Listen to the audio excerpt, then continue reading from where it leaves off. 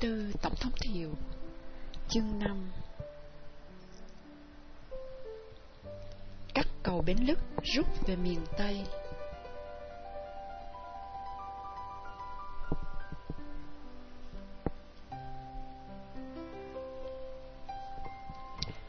Alas Akbar. Chúa là cao cả, Chúa là uy quyền. Cả 100.000 người quỳ gối úp mặt xuống đất cầu xin. Những tà áo dài trắng bay phất phới theo chiều gió như cố quạt đi sức nóng gay gắt của miền sa mạc. Một chiếc quan tài bằng gỗ đơn sơ, có phủ tấm lông lạc đà màu nâu, được nhóm người đàn ông trịnh trọng khiêng trên vai tiến vào giáo đường. Khi quan tài đã đưa tới góc chân tường về phía đông, tiếng than thở ai oán bắt đầu rên rỉ. Tân vương Khalid không cầm được nước mắt, ôm mặt nức nở khi thi hài của phụ vương ông là Faisal được hạ xuống đặt dưới chân pho tượng Khalid Abdel Aziz. Đó là quang cảnh đám tang lễ quốc vương Soon Faisal xứ Saudi Arabia, người vừa bị chính cháu mình là hoàng tử Faisal Musad Aziz sát hại. Cậu Aziz được học môn khoa học chính trị tại Đại học Colorado và Đại học California ở Berkeley trong nhiều năm, thích đánh bạc và uống rượu Scotch. Điểm học thấp, quanh quẩn chỉ được C và D. Theo cô Christine Summer, một người bạn gái Mỹ, thì cậu luôn nhớ tới người anh mình là Khalid.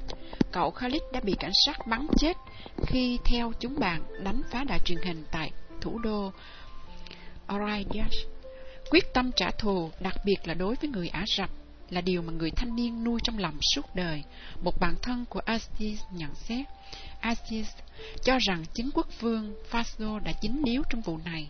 Nếu thực sự anh ta đã sát hại người cậu của mình, thì tôi cho đó chỉ là để trả thù mà thôi, Christine nhận định.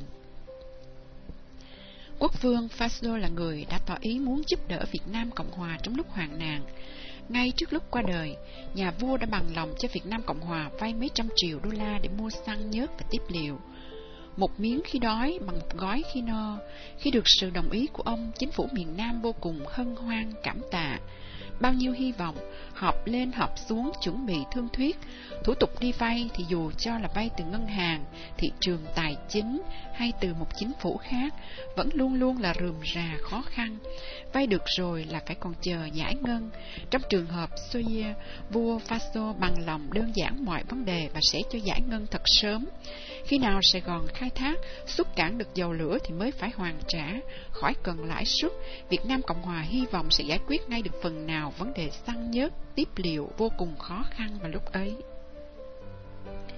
Nhưng vua Faisal đã ra đi vào chính ngày 25 tháng 3 1975, ngày quân lực Việt Nam Cộng Hòa rút khỏi cố đô Hoàng Triều Huế.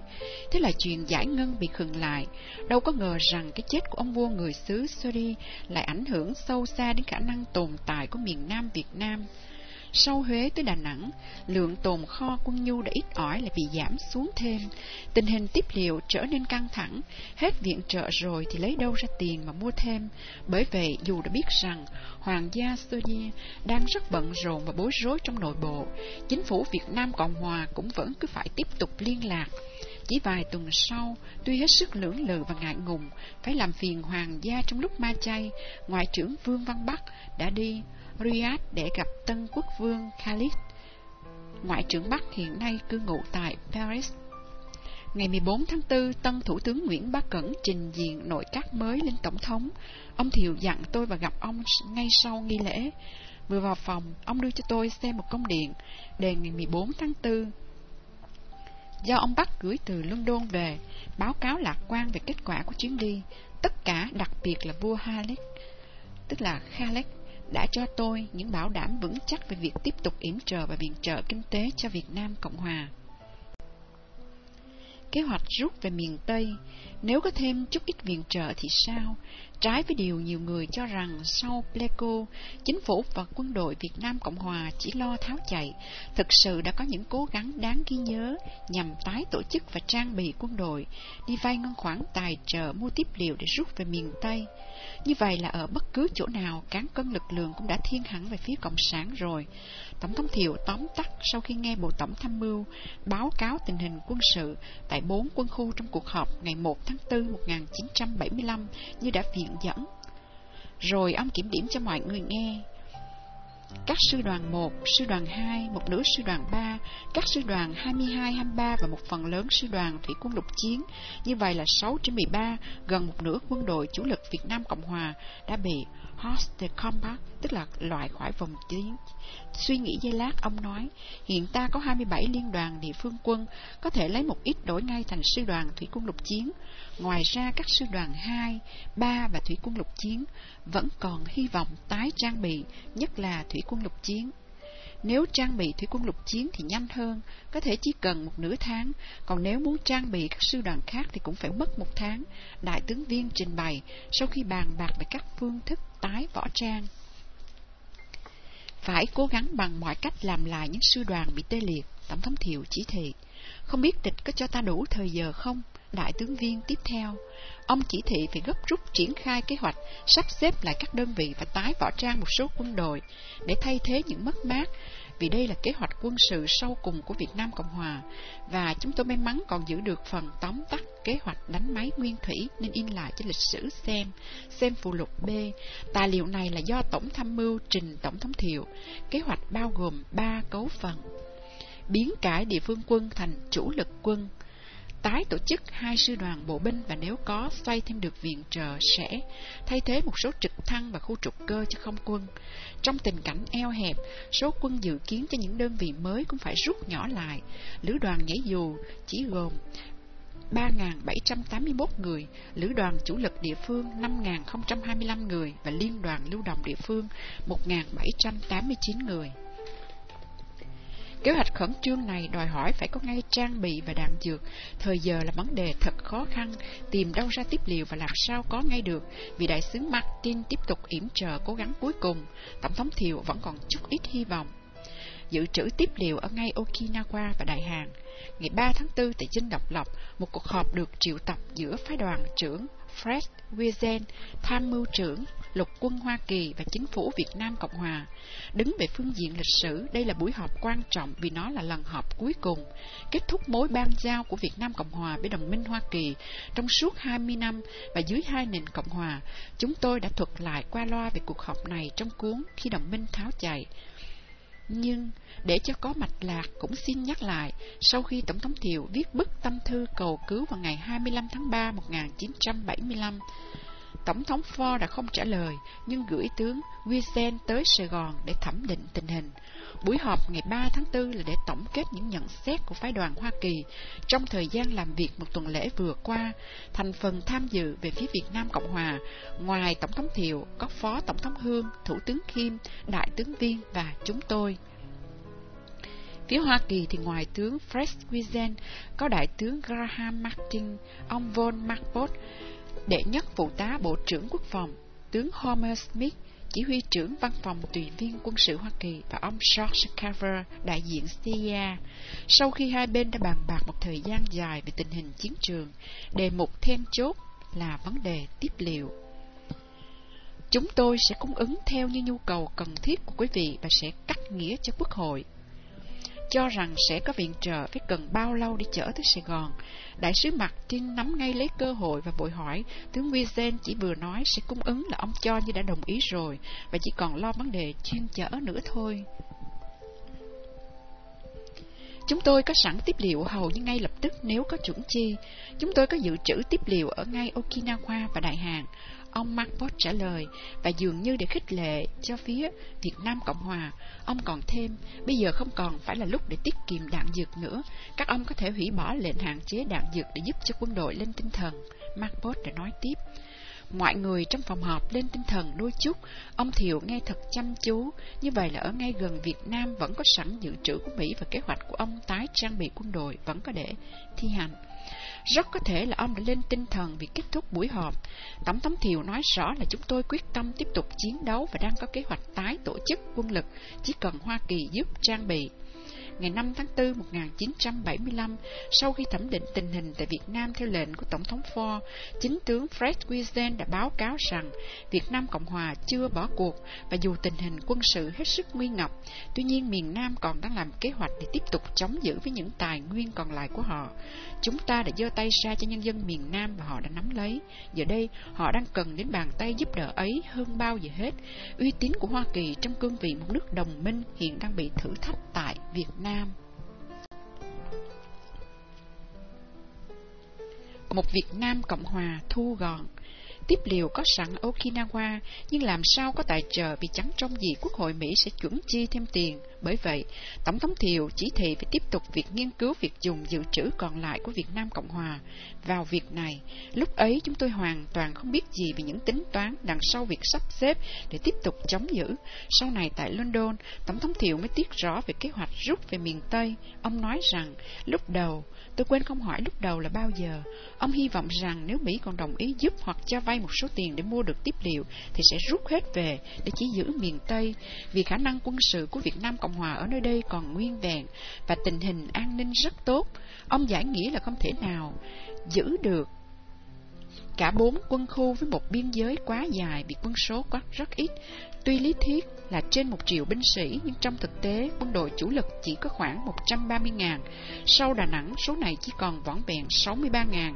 Tuy nhiên, nếu có phương tiện để gấp rút thi hành kế hoạch tái tổ chức thì vẫn có thể giữ được miền Tây. Sau tuyến Tây Ninh, Nha Trang, tuyến cuối cùng ông Thiệu vẽ trên bản đồ là từ Mỏ Vẹt qua Bến Lức.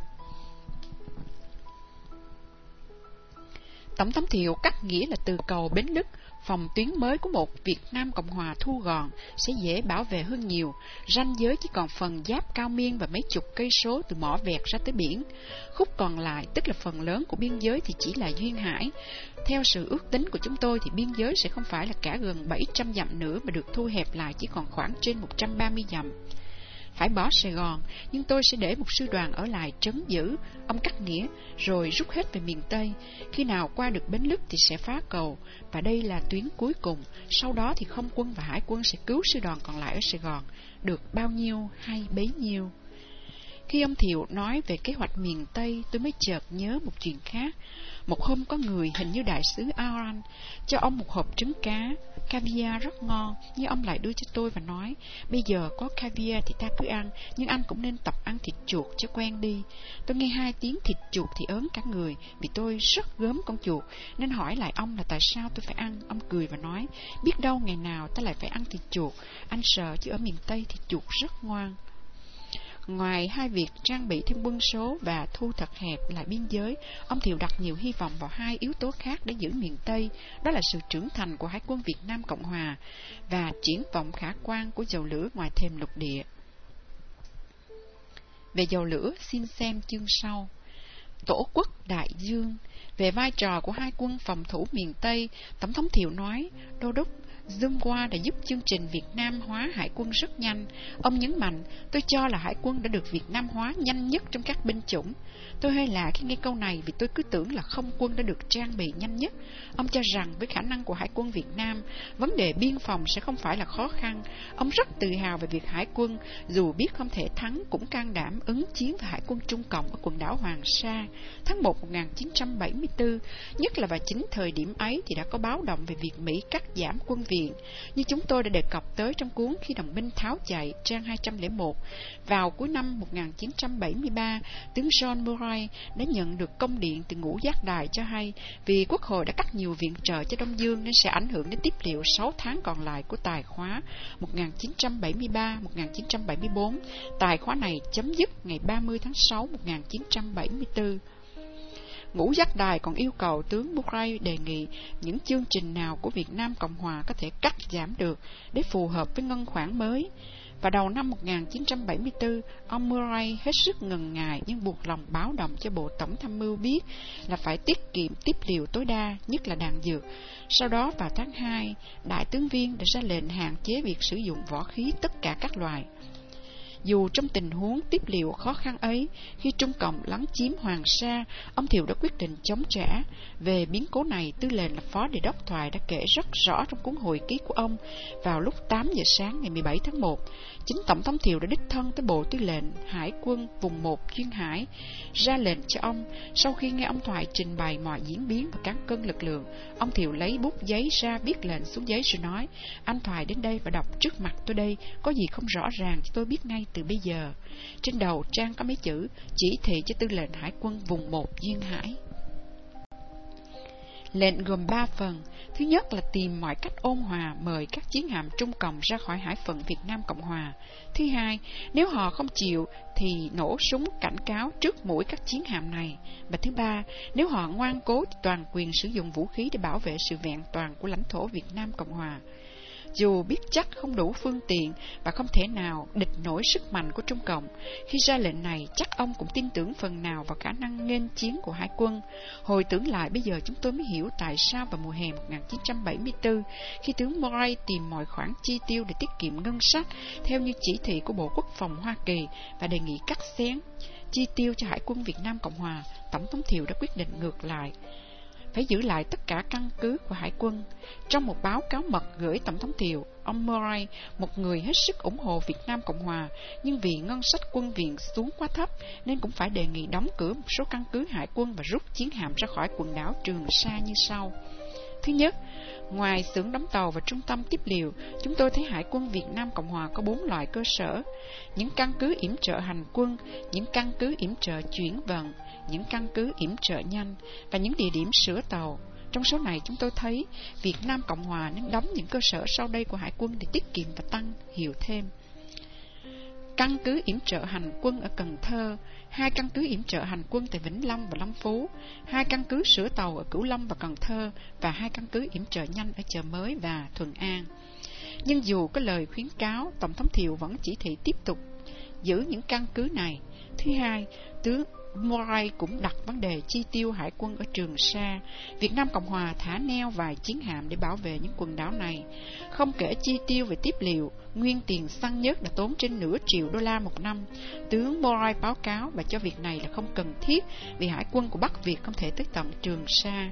Nghe vậy, ông Thiệu lại nhất mực phản đối và chỉ thị cứ tiếp tục cho tàu thả neo ở Trường Sa.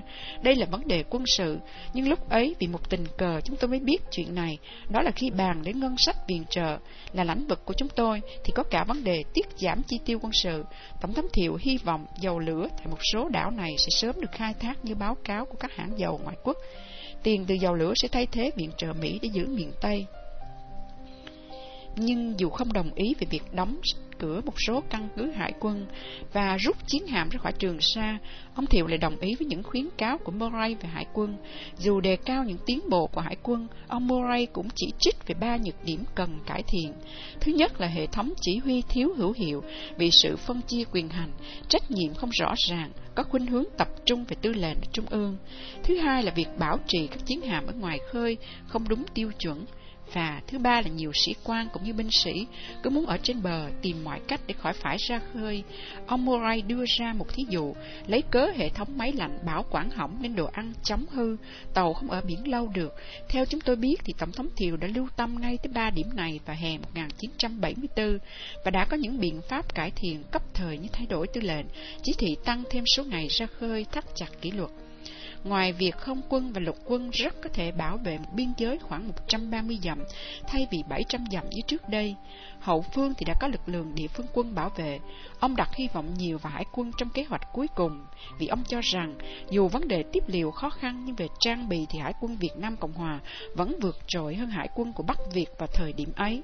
Cho tới trung tuần tháng 4 1975, lực lượng và khả năng các loại hải hạm vẫn nguyên vẹn, 93 tàu biển và gần 2.000 tàu nhỏ. Đặc biệt tất cả đều do các cơ sở của Hải quân Việt Nam bảo trì và sửa chữa, một tiến bộ vượt mức so với khoảng 4 năm trước khi còn phải lái tàu sang Guam hoặc Speedbay, tức là phi lục tân. hoặc là San Diego để sửa chữa. Đây có thể cũng là lý do ông đã không muốn đóng cửa 4 loại cơ sở của Hải quân như đã đề cập trên đây. Khi có thể trông coi được một số lượng phụ tùng cần thiết là 66.240 bộ phận, dù chưa hoàn hảo, trình độ quản lý tồn kho, tiếp liệu của Hải quân cũng đã khá cao. Vấn đề còn lại của Hải quân cũng như của các binh chủng khác vẫn chỉ là làm sao mua được những thứ này. Có thể là Tổng thống Thiệu đã nghĩ tới việc rút về miền Tây ngay từ sau khi ký Hiệp định Paris. Ngày Hải quân Việt Nam Cộng Hòa 16 tháng 9 1973, chính ông đã tới chủ tọa lễ dân hương trước tượng Thánh Tổ Trần Hưng Đạo và duyệt xét thật lâu các chiến hạm trên sông Sài Gòn. Đoàn Giang Đỉnh xung phong, mở đầu cuộc diễn hành. Theo sau là từng đợt các loại tàu, cá bay, Giang Tốc Đỉnh, Duyên Tốc Đỉnh.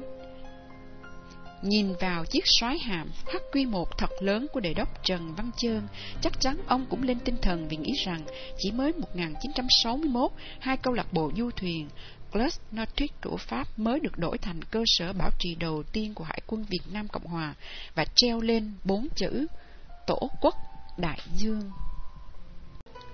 Tâm tư Tổng thống Thiệu. Chương 6. Xoay sở lúc tuyệt vọng.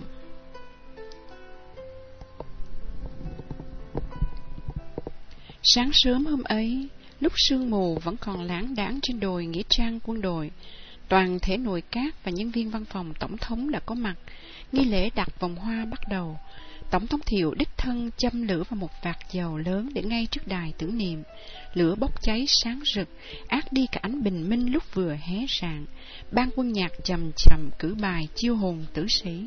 Mọi người chắp tay vái lạy, cầu xin hương hồn các chiến sĩ anh hùng phù hộ cho đất nước trong giờ phút hiểm nghèo này. Đó là ngày chiến sĩ trận vong mùng 3 tháng 11 1974. Kể từ tháng 8 năm đó, triển vọng dầu lửa bỗng nhiên trở nên lạc quan. Theo ước tính thì cuối năm 1975 cũng đã có 20 giàn khoan hoạt động. Sau khi được báo cáo về Hồng Chín, khoảng cuối tháng 9, đầu tháng 10, tôi không nhớ rõ ngày, Tổng thống Thiệu bảo tôi cùng đi với ông ra thăm mỏ dầu. Trên chuyến trực thăng bay ra khơi, xa xa khi nhìn thấy ngọn lửa cháy sáng trên vòm trời từ những giàn khoan, vẻ mặt ông Thiệu có bề tươi lên. Ông nhìn thật chăm chú. Bao giờ thì mới thực sự có dầu? Ông hỏi. Tôi trả lời, theo Bộ Kinh tế ước tính dựa trên những thông tin của các hãng, muộn lắm là tới cuối 1977. Trong lúc nhận được những tin tức bi đát liên tục, ngọn lửa nghi ngút từ ngoài khơi chắc cũng đã rọi vào tâm trí ông Tổng thống được một tia sáng. Tổng thống Nixon vừa từ chức, Quốc hội Mỹ đang cắt giảm viện trợ thật nhanh, chiến trường bắt đầu sôi động, nạn siêu lạm phát hoàn thành, bạn đang hoành hành kinh tế khủng hoảng, mọi sự đều thiếu thốn. Trên giàn khoan, khi chuyên gia trình bày về khả năng sản xuất, ông Thiệu lắng nghe mọi chi tiết. Người chuyên gia kết luận rằng nếu có thêm sự khuyến khích thì hãng có thể tăng phương tiền để đào nhanh hơn. Khuyến khích làm sao? Ông nhìn tôi hỏi. Tôi trình bày rằng có thể xem xét lại hợp đồng rồi cho họ chia phần cao hơn, hoặc nghiên cứu những khía cạnh thế má để cho họ ưu đãi hơn khi họ bắt đầu xuất cảng. Ông Thiệu đồng ý ngay. Được chứ. Về tới dinh độc lập, ông chỉ thị đại tá Võ Văn Cầm, chánh văn phòng, liên lạc với cơ quan hữu trách để cho chuyển một thùng dầu thô về Sài Gòn trước tháng 11. Mùng 1 tháng 11 là ngày Quốc khánh. Tôi tưởng chắc ông muốn đốt để chiếu lên TV và nói chuyện với đồng bào về dầu lửa, hy vọng tác động và tinh thần đang sa sút. Nhưng không, khi văn phòng chính phủ thông báo chương trình nghi lễ của ngày chiến sĩ trận vong, tôi mới biết thùng dầu đầu tiên đã được đem lên nghĩa trang quân đội Biên Hòa để phúng viếng. Vì khả năng dầu hỏa rất tốt, Tổng thống Thiệu chỉ thị phải xả láng, xem xét để sử dụng nó vào một cố gắng chung, tìm cách mua cho được tiếp liệu của quân đội, vì trong kho chỉ còn có 45 ngày đạn. Chỉ thị này cũng giống như điều ông nói với chúng tôi trong bữa ăn sáng ngày 20 tháng 3, 1975. Sự sống còn của một quốc gia đòi mình phải xả láng. Nhóm kinh tế tài chính bàn bạc vào đầu tháng 4 để thi hành quyết định này. Dốc hết dự trữ vàng bạc mua tiếp liệu. Xem xét đầu tiên là việc sử dụng ngay cả dự trữ ngoại tệ còn lại của Ngân hàng Quốc gia, gồm số tiền đô la và vàng. Trong khi bàn việc mua tiếp liệu, cũng có ý kiến trong nội bộ chính phủ cho rằng vì Việt Nam Cộng Hòa còn đang chờ đợi thêm viện trợ, không nên nói tới việc đem dự trữ và vàng ra mua đạn, sẽ ảnh hưởng vào tâm lý của quần chúng và đồng tiền sẽ mất giá. Lúc ấy về mặt lý thuyết thì vẫn còn chờ khoảng 722 triệu viện trợ bổ sung, nhưng việc Tổng thống Ford xin thêm số tiền này thì cũng chỉ là một nghĩa cử trông cho đẹp, nhằm xoa dịu phía Việt Nam Cộng Hòa để cho ông Thiệu khỏi la lối lên, hoặc là làm chuyện gì có phương hại đến đồng minh.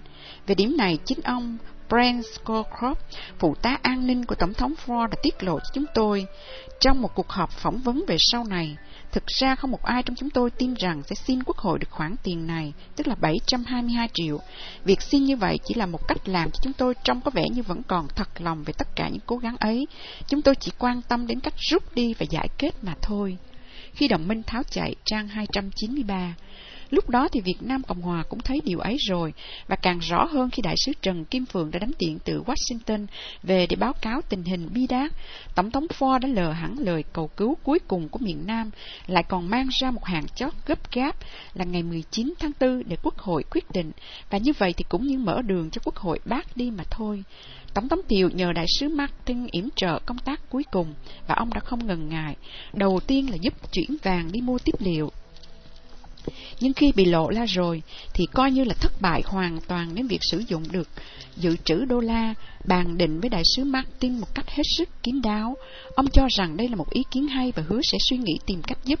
Phải đợi tới 32 năm sau, 1975, chúng tôi mới biết được rằng chính ngày ông nhận được chỉ thị của Ngoại trưởng Kissinger là phải cuốn gói ra đi cho nhanh, ông lại đánh điện về Washington hỏi xem thủ tục bán quân nhu ra ngoại quốc như thế nào. Hành động còn nước còn tác của ông đã được hỗ trợ bởi ông Robert Thompson, chuyên gia về du kích và là cố vấn cho chính phủ Hoa Kỳ về Việt Nam. Chỉ 2 tháng trước khi sụp đổ, sau khi thăm chiến trường Việt Nam và tham khảo với đại sứ, ông Thompson đã báo cáo cho Tổng thống Ford, miền Nam đang sẵn sàng tiếp tục chiến đấu, và nếu có được sự ủng hộ tối thiểu để khích lệ nhân dân họ và ngăn cản Hà Nội, giúp họ kiên trì dai dẳng đủ lâu, thì sẽ đi tới chỗ chấm dứt được sự can dự của Hoa Kỳ. Thế nhưng, nếu không được sự yểm trợ, miền Nam sẽ sụp đổ trước sự hổ thẹn muôn đời của Hoa Kỳ. Ngày 17 tháng 4 1975, tức là chỉ còn xấp xỉ 2 tuần nữa trước khi miền Nam sụp đổ, ông Martin chỉ thị Danny Ellerman, tham vụ kinh tế, đánh điện về cho ông Malcolm Poulet tại Hội đồng An ninh Quốc gia, Tòa Bạch Ốc, Cung điện Sài Gòn. 0709 có ký. Martin được in lại trong phụ lục C. Tác giả trình bày lại và dùng Poulet để độc giả theo dõi. Ngày 17 tháng 4 1975, chuyển qua đường dây của Martin, người nhận Malcolm Butler, Hội đồng An ninh Quốc gia Washington DC, vấn đề khả năng mua đạn dược. Chính phủ Việt Nam Cộng Hòa dường như đang cân nhắc việc dùng dự trữ ngoại tệ của mình để mua đạn dược. Xin ông cho biết cần phải làm những gì cho thủ tục bán quân nhu ra ngoại quốc, phải cần bao lâu để có thể bắt đầu chuyên chở số quân nhu này, loại tín dụng nào có thể sắp xếp được để tài trợ, làm thế nào chúng tôi có thể bắt đầu tiến hành cho nhanh nếu có quyết định của chính phủ Việt Nam Cộng Hòa.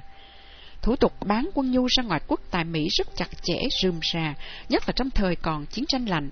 Vận chuyển tiếp liệu lại là vấn đề khác. Nếu muốn có cho nhanh thì phải gửi bằng máy bay, nhưng phí tổn chuyên chở lại quá đắt vì giá xăng tăng vọt lên từ 2 barrel lên tới 12 barrel. Chỉ nội trong 3 tháng cuối năm 1973, nơi đây xin ghi chú thêm là vào năm 2008, giá có lúc lên tới 147 barrel. Trước 1973, chỉ số vận chuyển từ Mỹ sang Việt Nam bằng máy bay và tàu thủy là 10/1. Một tấn hàng gửi bằng tàu thủy phí tổn là 100 đồng và bằng máy bay là 1.000 đồng. Vào cuối năm 1974, theo tướng John Murray, thì chỉ số này đã lên 44/1. Ngoài ra, nếu mua được thì lại còn phải sắp xếp xem các ngân hàng lớn nào bằng lòng cho vay để có tín dụng mà thanh toán. Chính phủ Việt Nam Cộng Hòa cũng như bất cứ chính phủ nào khác không thể nào đi gom góp ngay trong vài ngày tất cả tài khoản gửi rải rác ở các ngân hàng, tại những trung tâm tài chánh quốc tế để chi trả ngay được. Nhưng tương đối mà nói, việc dùng dự trữ ngoại tệ để mua tiếp liệu là việc có thể làm nhanh nhất trong tất cả những biện pháp khác. đại sứ Martin đi vòng để tránh trở ngại. Ngoài vấn đề hoàn toàn kỹ thuật là thủ tục rườm rà và mất thời gian để vận chuyển, còn có những khó khăn khác, đó là 3 trở ngại lớn: thái độ tiêu cực của chính Bộ trưởng Quốc phòng, tinh thần của Quốc hội Hoa Kỳ và lập trường của Bộ Ngoại giao. Tình hình chiến trường thì lại gấp rút vì ngày 17 tháng 4 thì tuyến Xuân Lộc đã bị bỏ ngỏ. Ông Martin vẫn kiên trì tìm cách đi vòng để tránh trở ngại. Điện 0709 đã viết tiếp: thay vì đi qua ngã quân sự, tôi muốn yêu cầu ông gặp ông Glenn Oranger để tham khảo ý kiến cho ông Erich von Markport. Tôi hy vọng rằng chính ông ta hoặc nhân viên của ông ta sẽ có thể cung cấp cho ông những thẩm định sơ khởi hữu ích về vấn đề này và về việc làm sao để có thể vượt qua những trở ngại.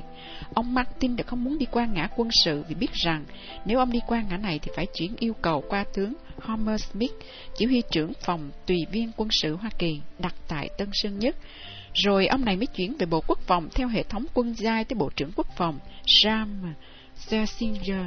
Ông Martin đã quá rõ về thái độ phủi tay của ông Schlesinger, và ngày 2 tháng 4, sau khi Đà Nẵng đã thất thủ rồi mà ông vẫn còn tuyên bố rằng tại miền Nam tương đối ít có đánh nhau lớn. Mục đích là để giảm tầm quan trọng của cường độ chiến trường. Tại sao phải làm như vậy? Đó là vì để né cho Mỹ cái trách nhiệm phải yểm trợ miền Nam trước khi tướng Fred Guizen đi Sài Gòn để xem xét tình hình. Ông còn dặn Fred nên thận trọng, đừng hứa hẹn quá nhiều, đừng để mình bị vướng vào cái quan niệm rằng mình sẽ đảo ngược được ngọn triều nước đang xuống gần hết rồi. Còn ông Erich von Markport tuy là dưới quyền của Schlesinger nhưng có nhiều thiện cảm với miền Nam, nên Martin muốn thăm dò riêng ý kiến của ông này. Khó khăn thứ hai là lập trường chống đối của Quốc hội Hoa Kỳ. Liệu Quốc hội có thuận hay sẽ chống lại yêu cầu của Việt Nam Cộng Hòa để giữ thể diện cho Tổng thống, Thủ tướng? Ông Martin nói đây chỉ là ý kiến của cấp dưới và cũng chưa dứt khoát, để nếu có trục trặc thì vẫn giữ được thể diện. Thông điệp lại viết tiếp: thẩm định của các ông như thế nào về phản ứng của Quốc hội đối với việc chính phủ Việt Nam Cộng Hòa dùng dự trữ ngoại tệ riêng của mình để mua đạn dược? Bàn cãi từ phía nội bộ chính phủ Việt Nam Cộng Hòa ở cấp thấp hơn, cho rằng nếu miền Nam tỏ ra sẵn sàng hy sinh hết tất cả thì phản ứng của Quốc hội sẽ thuận lợi hơn. Tuy nhiên, cũng có những người khác đặt câu hỏi về quan niệm này và còn cho rằng như vậy là thiệt thòi, cứ nên chờ đợi cho đến khi Quốc hội quyết định về khoảng 722 triệu quân viện xem thế nào đã. Trở ngại cuối cùng và lớn nhất là Bộ Ngoại giao. Cùng ngày hôm ấy, 17 tháng 4, Bộ trưởng Kissinger đã đánh điện cho đại sứ Martin thúc giục phải dẹp tìm đi ngay, chỉ thị là phải ra đi cho lẹ và ngay lập tức. Cho nên ông Martin gửi điện thẳng về Tòa Bạch Ốc chứ không phải là về Bộ Ngoại giao. Thật cảm động, đang khi Washington ngoảnh mặt đi rồi mà một mình ông đại sứ vẫn còn cứ đứng ngẩn ngơ nhìn vào quân dân miền Nam một cách luyến tiếc. Như vậy, vào những ngày cuối cùng, Việt Nam Cộng Hòa đã có 2 đồng minh Hoa Kỳ, một ở Washington và một ở Sài Gòn. Ván bài cuối cùng. Như đã ghi trong cuốn Khi đồng minh tháo chạy, ngày 14 tháng 4, Tổng thống Thiệu đưa cho chúng tôi xem một công điện do Ngoại trưởng Vương Văn Bắc đánh từ London về, báo cáo lạc quan về kết quả của chuyến đi, tất cả đặc biệt là vua Khalid đã cho tôi những bảo đảm vững chắc về việc sẽ tiếp tục yểm trợ và viện trợ kinh tế cho Việt Nam Cộng Hòa. Ngày nay, chúng tôi có thêm được tài liệu về chuyến đi của ông Bắc. Tài liệu này cho thấy ước tính về tiêu thụ xăng nhớt của lãnh vực tư tại miền Nam lúc ấy là 32.000 thùng dầu, tức là barrel một ngày. Nhu cầu quân sự cũng bằng khoản này. Xăng nhớt được nhập từ những nhà máy lọc dầu ở Singapore và Indonesia. Trọng lượng dầu thô dùng để lọc và cung cấp cho miền Nam thì tới 45% đến từ Syria. Mỗi năm miền Nam chi tiêu về xăng nhớt là 300 triệu. Bởi vậy, một trong những yêu cầu cấp thiết là Syria tiếp tục giúp miền Nam về nhu cầu này. Tuy nhiên, Washington cũng chỉ có thái độ thờ ơ về sứ mệnh của ông Bắc. Trong một điện tín của đại sứ Mỹ ở Syria là ông Sam Askin đánh đi từ thủ đô Jeddah về cho Ngoại trưởng Kissinger vào ngày 12 tháng 4 có nói đến việc ông có thể hỗ trợ cho ông Bắc, nhưng ông phàn nàn: tôi chưa nhận được bất cứ chỉ thị nào của Bộ để yểm trợ cho ông Bắc. Nhiều lần tôi đã trình bày lập trường mạnh đối với vấn đề này là giúp miền Nam, những vấn đề mà tôi coi là phù hợp với chính sách của Hoa Kỳ, nhưng tôi luôn được thông báo là phải ngưng lại. Đặt vấn đề, Washington cứ e ngại là chuyến đi của ông Bắc sẽ bị lộ ra. Ông Askin viết tiếp, nếu ông ngoại trưởng sợ chuyện này lộ ra, thì phần tôi là chẳng thấy điều gì ta đề nghị hay hành động mà có thể bị phản đối. Chỉ trừ là ngay chính việc ta cố gắng cứu vớt Sài Gòn và nhân dân miền Nam, thì bây giờ đã bị coi là vô đạo đức rồi. Ta có thể suy luận ra chắc phải có tín hiệu gì về thái độ phủi tay tại Washington, nên ông đại sứ Mỹ ở Seoul mới nói một câu nặng nề như vậy. Lúc ấy thì ở Sài Gòn, Tổng thống Thiệu không biết gì về mật điện này, nhưng khi biết là ngoại trưởng Bắc đã được gặp người kế vị, vua Faso, và thành công thì ông có chút ít hy vọng. Ông Bắc yêu cầu cho phép ông ghé Washington 2 ngày để thẩm định tình hình trước khi trở về Sài Gòn. Ông Thiệu nói tôi nên tiếp tay với ông Bắc và làm việc tại Washington và đem ra đề nghị vay tiền thay vì viện trợ. Nguyên thủy kế hoạch vay tiền của Mỹ là do chính bản thân chúng tôi đề nghị ông xem xét. Vào mùa hè 1974, khi liên hệ giữa Sài Gòn và Washington ngày một bi đát, Tổng thống Thiệu bàn với đại sứ Martin về việc yêu cầu Quốc hội cấp một ngân khoản cuối cùng cho miền Nam. Nhưng cũng khó mà thành công, nên chúng tôi đề nghị và ông chấp thuận cho nghiên cứu một giải pháp phòng hờ, đó là một khoản vay viện trợ như là một ân huệ cuối cùng của Hoa Kỳ đối với đồng minh. Bây giờ vì Tổng thống Ford mang ra một hàng chót là ngày 19 tháng 4 để Quốc hội phải quyết định có hay không viện trợ miền Nam nữa. Tổng thống Thiệu muốn hoãn lại quyết định này vì chắc chắn là Quốc hội sẽ bỏ phiếu chống. Làm sao mà hoãn? Chỉ còn cách mang ra đề nghị vay viện trợ một đề nghị khác cho Quốc hội xem xét thay vì bỏ phiếu chống. Kế hoạch vay viện trợ là con đường duy nhất lúc ấy, lại có thêm đồng minh là quốc vương xoay yểm trợ. Trước lúc chúng tôi lên đường, một bức thư cho Tổng thống Ford được soạn thảo sẵn và để trên bàn Tổng thống Thiệu. Ông dặn là tại Washington, nếu thấy có triển vọng tốt về việc này thì điện ngay về để ông ký và đưa cho đại sứ Martin. Lời lẽ thấm thiết, bức thư có câu: tôi trân trọng thỉnh cầu ngài kêu gọi Quốc hội cho Việt Nam Cộng Hòa vay dài hạn 3 tỷ đô la, chia làm 3 năm, lãi suất do Quốc hội định, và xin triển hạn 10 năm trước khi trả vốn và lời. Tài nguyên dầu lửa và canh nông của Việt Nam Cộng Hòa sẽ được dùng làm của thế chân cho món nợ này. Đây là một hành động cuối cùng của chúng tôi kêu gọi sự giúp đỡ của Hoa Kỳ với tư cách là một đồng minh. Để giúp thi hành công tác, Tổng thống Thiệu nhờ đại sứ Martin yểm trợ chuyến đi của chúng tôi. Ông liền đánh điện về cho ngoại trưởng. Công điện ngày 15 tháng 4, tôi báo cáo đến ngoại trưởng biết rằng ông Thiệu đề nghị nếu việc xin thêm 722 triệu quân viện có thể bị Quốc hội bác bỏ, ta nên tìm cách hoãn ngày bỏ phiếu lại. Mặc dầu ông Thiệu không muốn nói ra, nhưng rõ ràng rằng cả ông ta lẫn tất cả mọi người khác đều không biết rồi sự việc sẽ ra sao nếu Quốc hội bỏ phiếu chống. Sau đó ông đã đề nghị thẳng số tiền Việt Nam Cộng Hòa xin vay trong mật điện số 0709 ngày 17 tháng 4. Trong một thông điệp khác cũng qua đường dây này, đại sứ đã nêu lên ý kiến về việc Việt Nam Cộng Hòa xin vay một khoản tiền 5 tỷ như một giải pháp để tránh sự bế tắc hiện tại của Quốc hội về việc cấp thêm quân viện. Tại sao Việt Nam Cộng Hòa chỉ muốn vay có 3 tỷ mà ông Elleman, nhân danh ông Martin, lại nói là 5 tỷ? Sau này khi thăm viếng cựu đại sứ Martin lúc về hưu, tôi có hỏi về chuyện này và ông trả lời: với Quốc hội Mỹ, nếu muốn 3 tỷ thì phải xin 5 tỷ. Rồi thêm, chính phủ miền Nam toan tính như vậy là đúng, vì vào lúc đó nó thực tế hơn là yêu cầu cấp phát thêm quân viện. Báo cáo về việc Tổng trưởng kế hoạch đi vay. Ngay từ khi nhận được chỉ thị của Tổng thống Thiệu để đi công tác, tôi đã tỏ vẻ dè dặt với ông Martin về Bộ Ngoại giao Mỹ và nói tôi còn phải tham khảo ý kiến của người bạn là tiến sĩ Warren Nutter, cựu phụ tá quốc phòng, ông thầy cũ của chúng tôi tại Đại học Virginia, là người có nhiều ảnh hưởng trong đảng Cộng Hòa. Cho tới trên 30 năm sau, chúng tôi mới biết được những gì đã xảy ra đằng sau chuyến công tác này. Chính đại sứ Martin đã chỉ thị cho tham vụ Elleman viết cho ông Putle ở tòa Bạch Ốc rằng điều quan trọng hơn cả là đừng cho Bộ Ngoại giao và cơ quan USAID biết về việc Việt Nam Cộng Hòa xin vay tiền, và dặn Putle là nên tìm ông Nguyễn Tiến Hưng, vì có thể ông Hưng sẽ đặt vấn đề này với Bộ Ngoại giao và cơ quan USAID trước.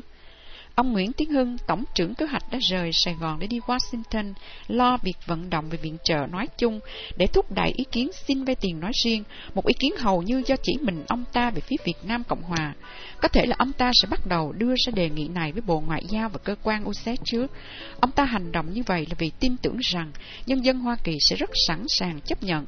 Chúng tôi coi đây là một giải pháp cuối cùng mới phải dùng đến, và việc xúc tiến còn tùy theo những tính toán về phản ứng của Quốc hội.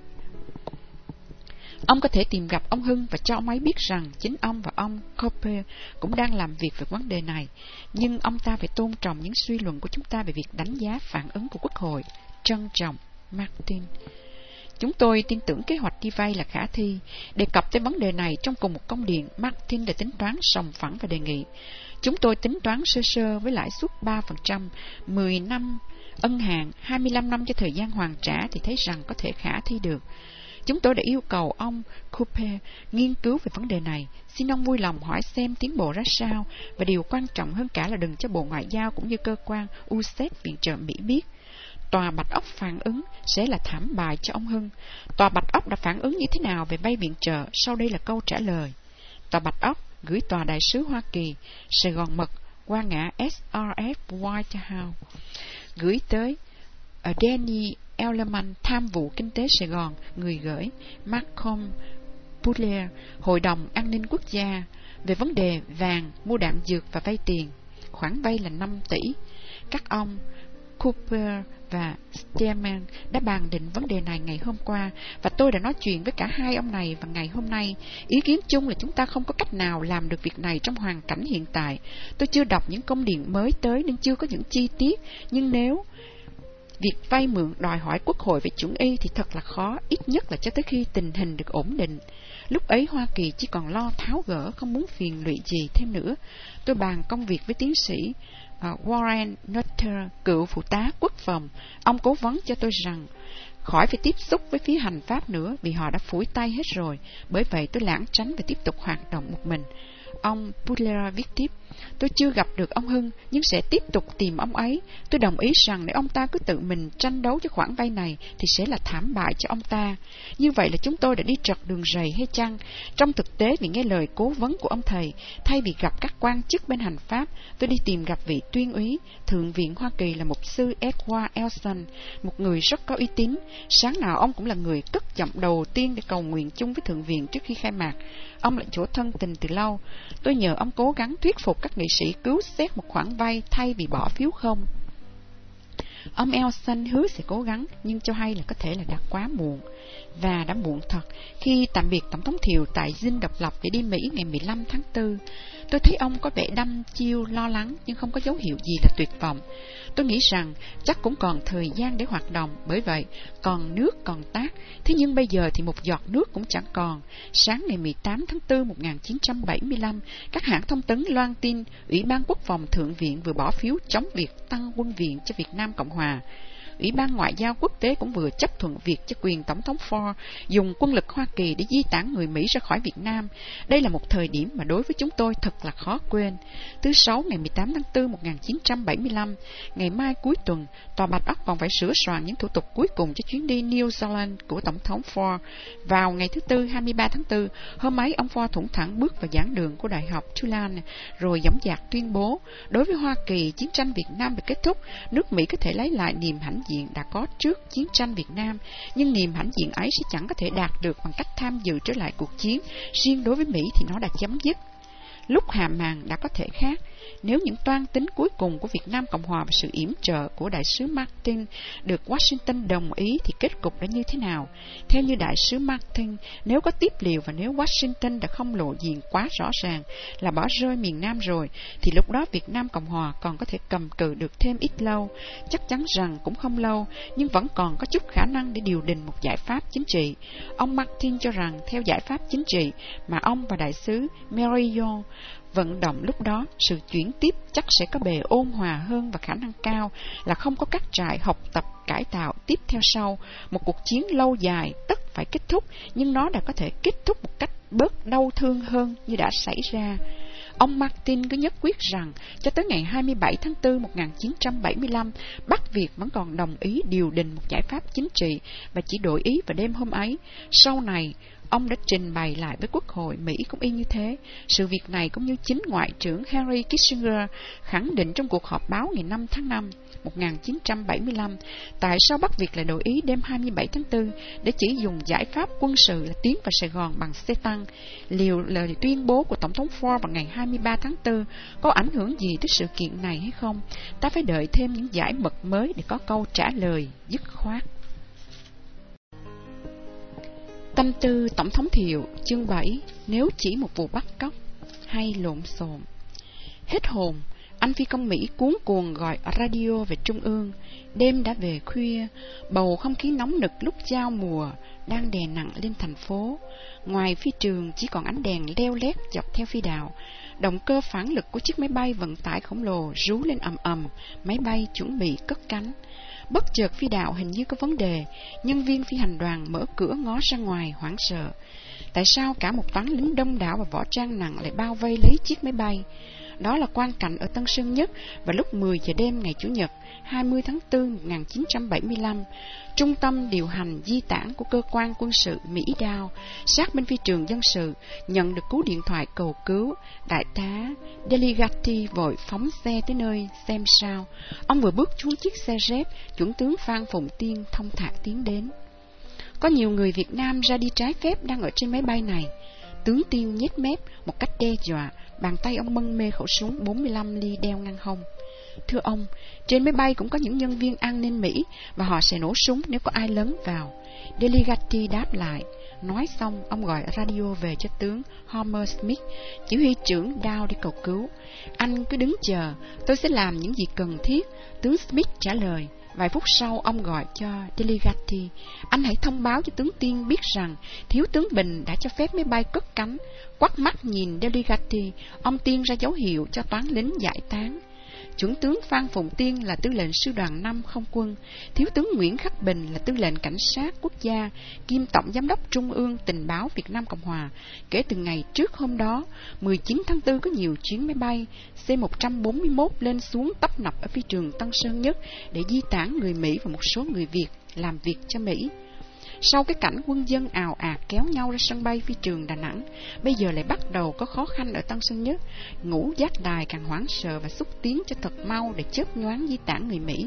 Như đã thuật lại trong cuốn Khi đồng minh tháo chạy vào thời điểm đó, Washington đang bàn một kế hoạch di tản có mật hiệu là Talon Vice, đưa thủy quân lục chiến Mỹ vào Sài Gòn để bảo vệ di tản. Lựa chọn thứ nhất của kế hoạch này là di tản bằng máy bay từ Tân Sơn Nhất, Washington, không lo bị quân đội Bắc Việt tấn công, vì đã nhận được thông điệp của Nga Xô qua đại sứ Anatoly Dobrynin.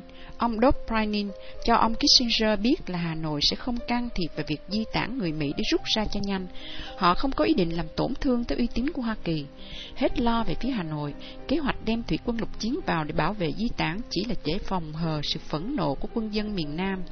Sự phẫn nộ phần nào đã được phản ảnh qua việc tướng Phan Phụng Tiên dẫn quân tới dằn mặt chuyến bay di tản tại phi trường Tân Sơn Nhất.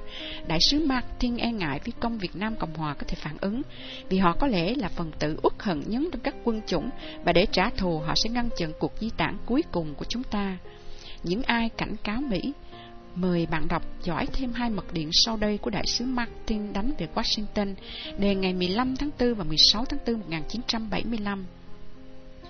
Thứ nhất, tướng Nguyễn Ngọc Loan trong mật điện số 50679 WS để trả lời về việc Washington cứ hối thúc ông phải di tản cho thật lẹ. Trước hết, ông Martin nói tới thiếu tướng Nguyễn Ngọc Loan.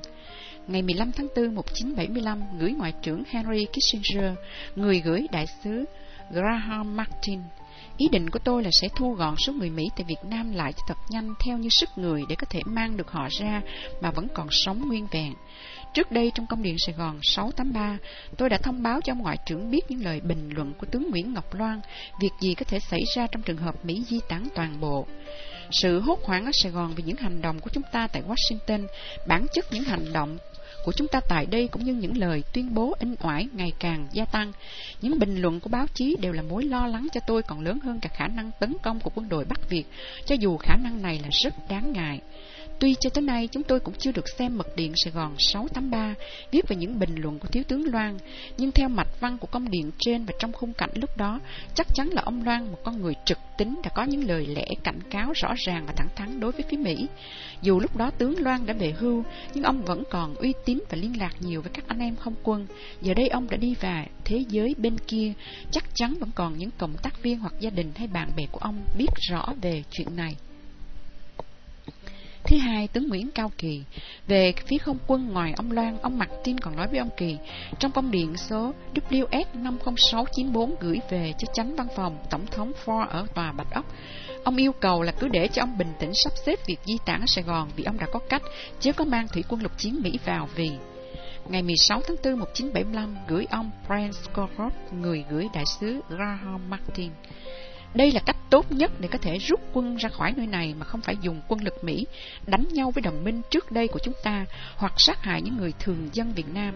Sự quan trọng của việc này được phản ánh trong lời nhắn dưới đây mà tôi vừa nhận được từ tướng Kỳ như sau.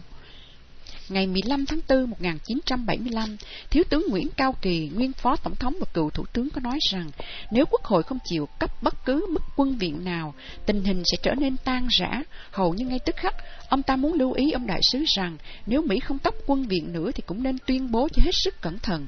Ông ta e ngại cho mạng sống của những người Mỹ. Ông nói rằng việc Tổng thống Ford tuyên bố là sẽ cho những gia đình người Việt làm việc cho Mỹ được di tản đã làm cho những sĩ quan tác chiến của quân lực Việt Nam Cộng Hòa phẫn nộ. Những người này là những người đã trung thành phục vụ và đặc biệt do họ mà ông Kỳ lo lắng cho sự an toàn của người Mỹ. Tướng Kỳ hy vọng rằng một ít quân viện, tỷ như vài 300 triệu sẽ được cung cấp. Việc này sẽ nâng cao tinh thần và hy vọng của quân đội và nhân dân. Lý tưởng nhất là nếu Hoa Kỳ có thể sắp xếp để có được một nhóm lãnh đạo mới cho chính phủ Việt Nam Cộng Hòa và có được áp lực từ phía các cường quốc đối với Hà Nội, thì ông ta tin rằng một cuộc điều đình có ý nghĩa sẽ có thể thành tựu. Chấm hết.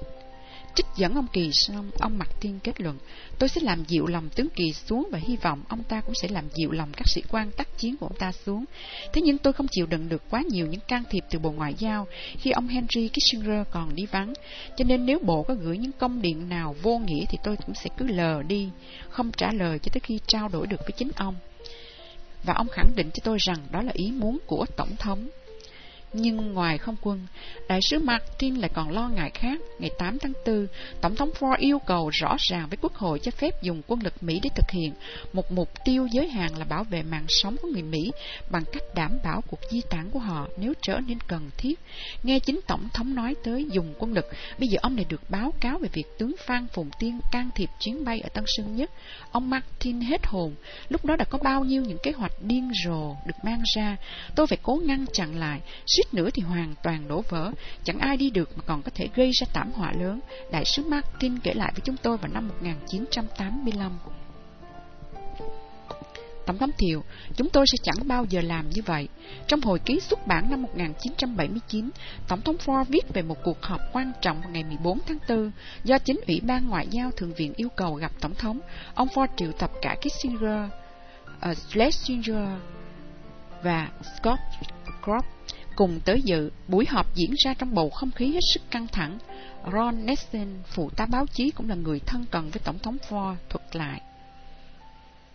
Kissinger với vẻ mặt mệt mỏi và phiền muộn liền báo cáo cho các nghị sĩ biết là có một quan chức Sài Gòn, có thể là đại sứ Trần Kim Phượng, theo lời của tác giả, có nói với ông, nếu các ngài rút người Mỹ ra và bỏ rơi chúng tôi trong hoạn nạn, các ngài có thể sẽ phải đánh nhau với một sư đoàn quân đội miền Nam để có lối ra. Thiệu lại không có thể làm một chuyện gì hoàn toàn phi lý nào đó. Trong cuốn Ending the Vietnam War, Kissinger vẫn còn nhắc lại nỗi lo ngại về tình trạng nguy hiểm nếu như chính phủ Mỹ không yêu cầu thêm quân viện. Nếu chúng tôi bỏ đi yêu cầu này thì sự hốt hoảng sẽ chồng chất thêm, và những gì còn lại của một chính quyền dân sự sẽ tan rã. Lúc ấy đoàn quân đã bị tổn thương của Việt Nam Cộng Hòa có thể quay súng vào số người Mỹ còn lại trong sự tuyệt vọng và uất hận vì cho rằng Hoa Kỳ đã phản bội. Nhà báo hỏi Tổng thống Thiệu, có khi nào ông nghĩ là nên cảm ơn những việc người Mỹ đã làm để giúp nước ông không? Kissinger than phiền trong cuốn sách của ông ta, cảm ơn những việc người khác làm cho mình thì không phải là một đức tính của người Việt Nam. Ông Thiệu trả lời, với những điều Kissinger nói trong cuốn sách của ông ta, tôi nghĩ chỉ những người với đầu óc méo mó mới có thể nói như vậy, mới có thể tưởng tượng ra như vậy.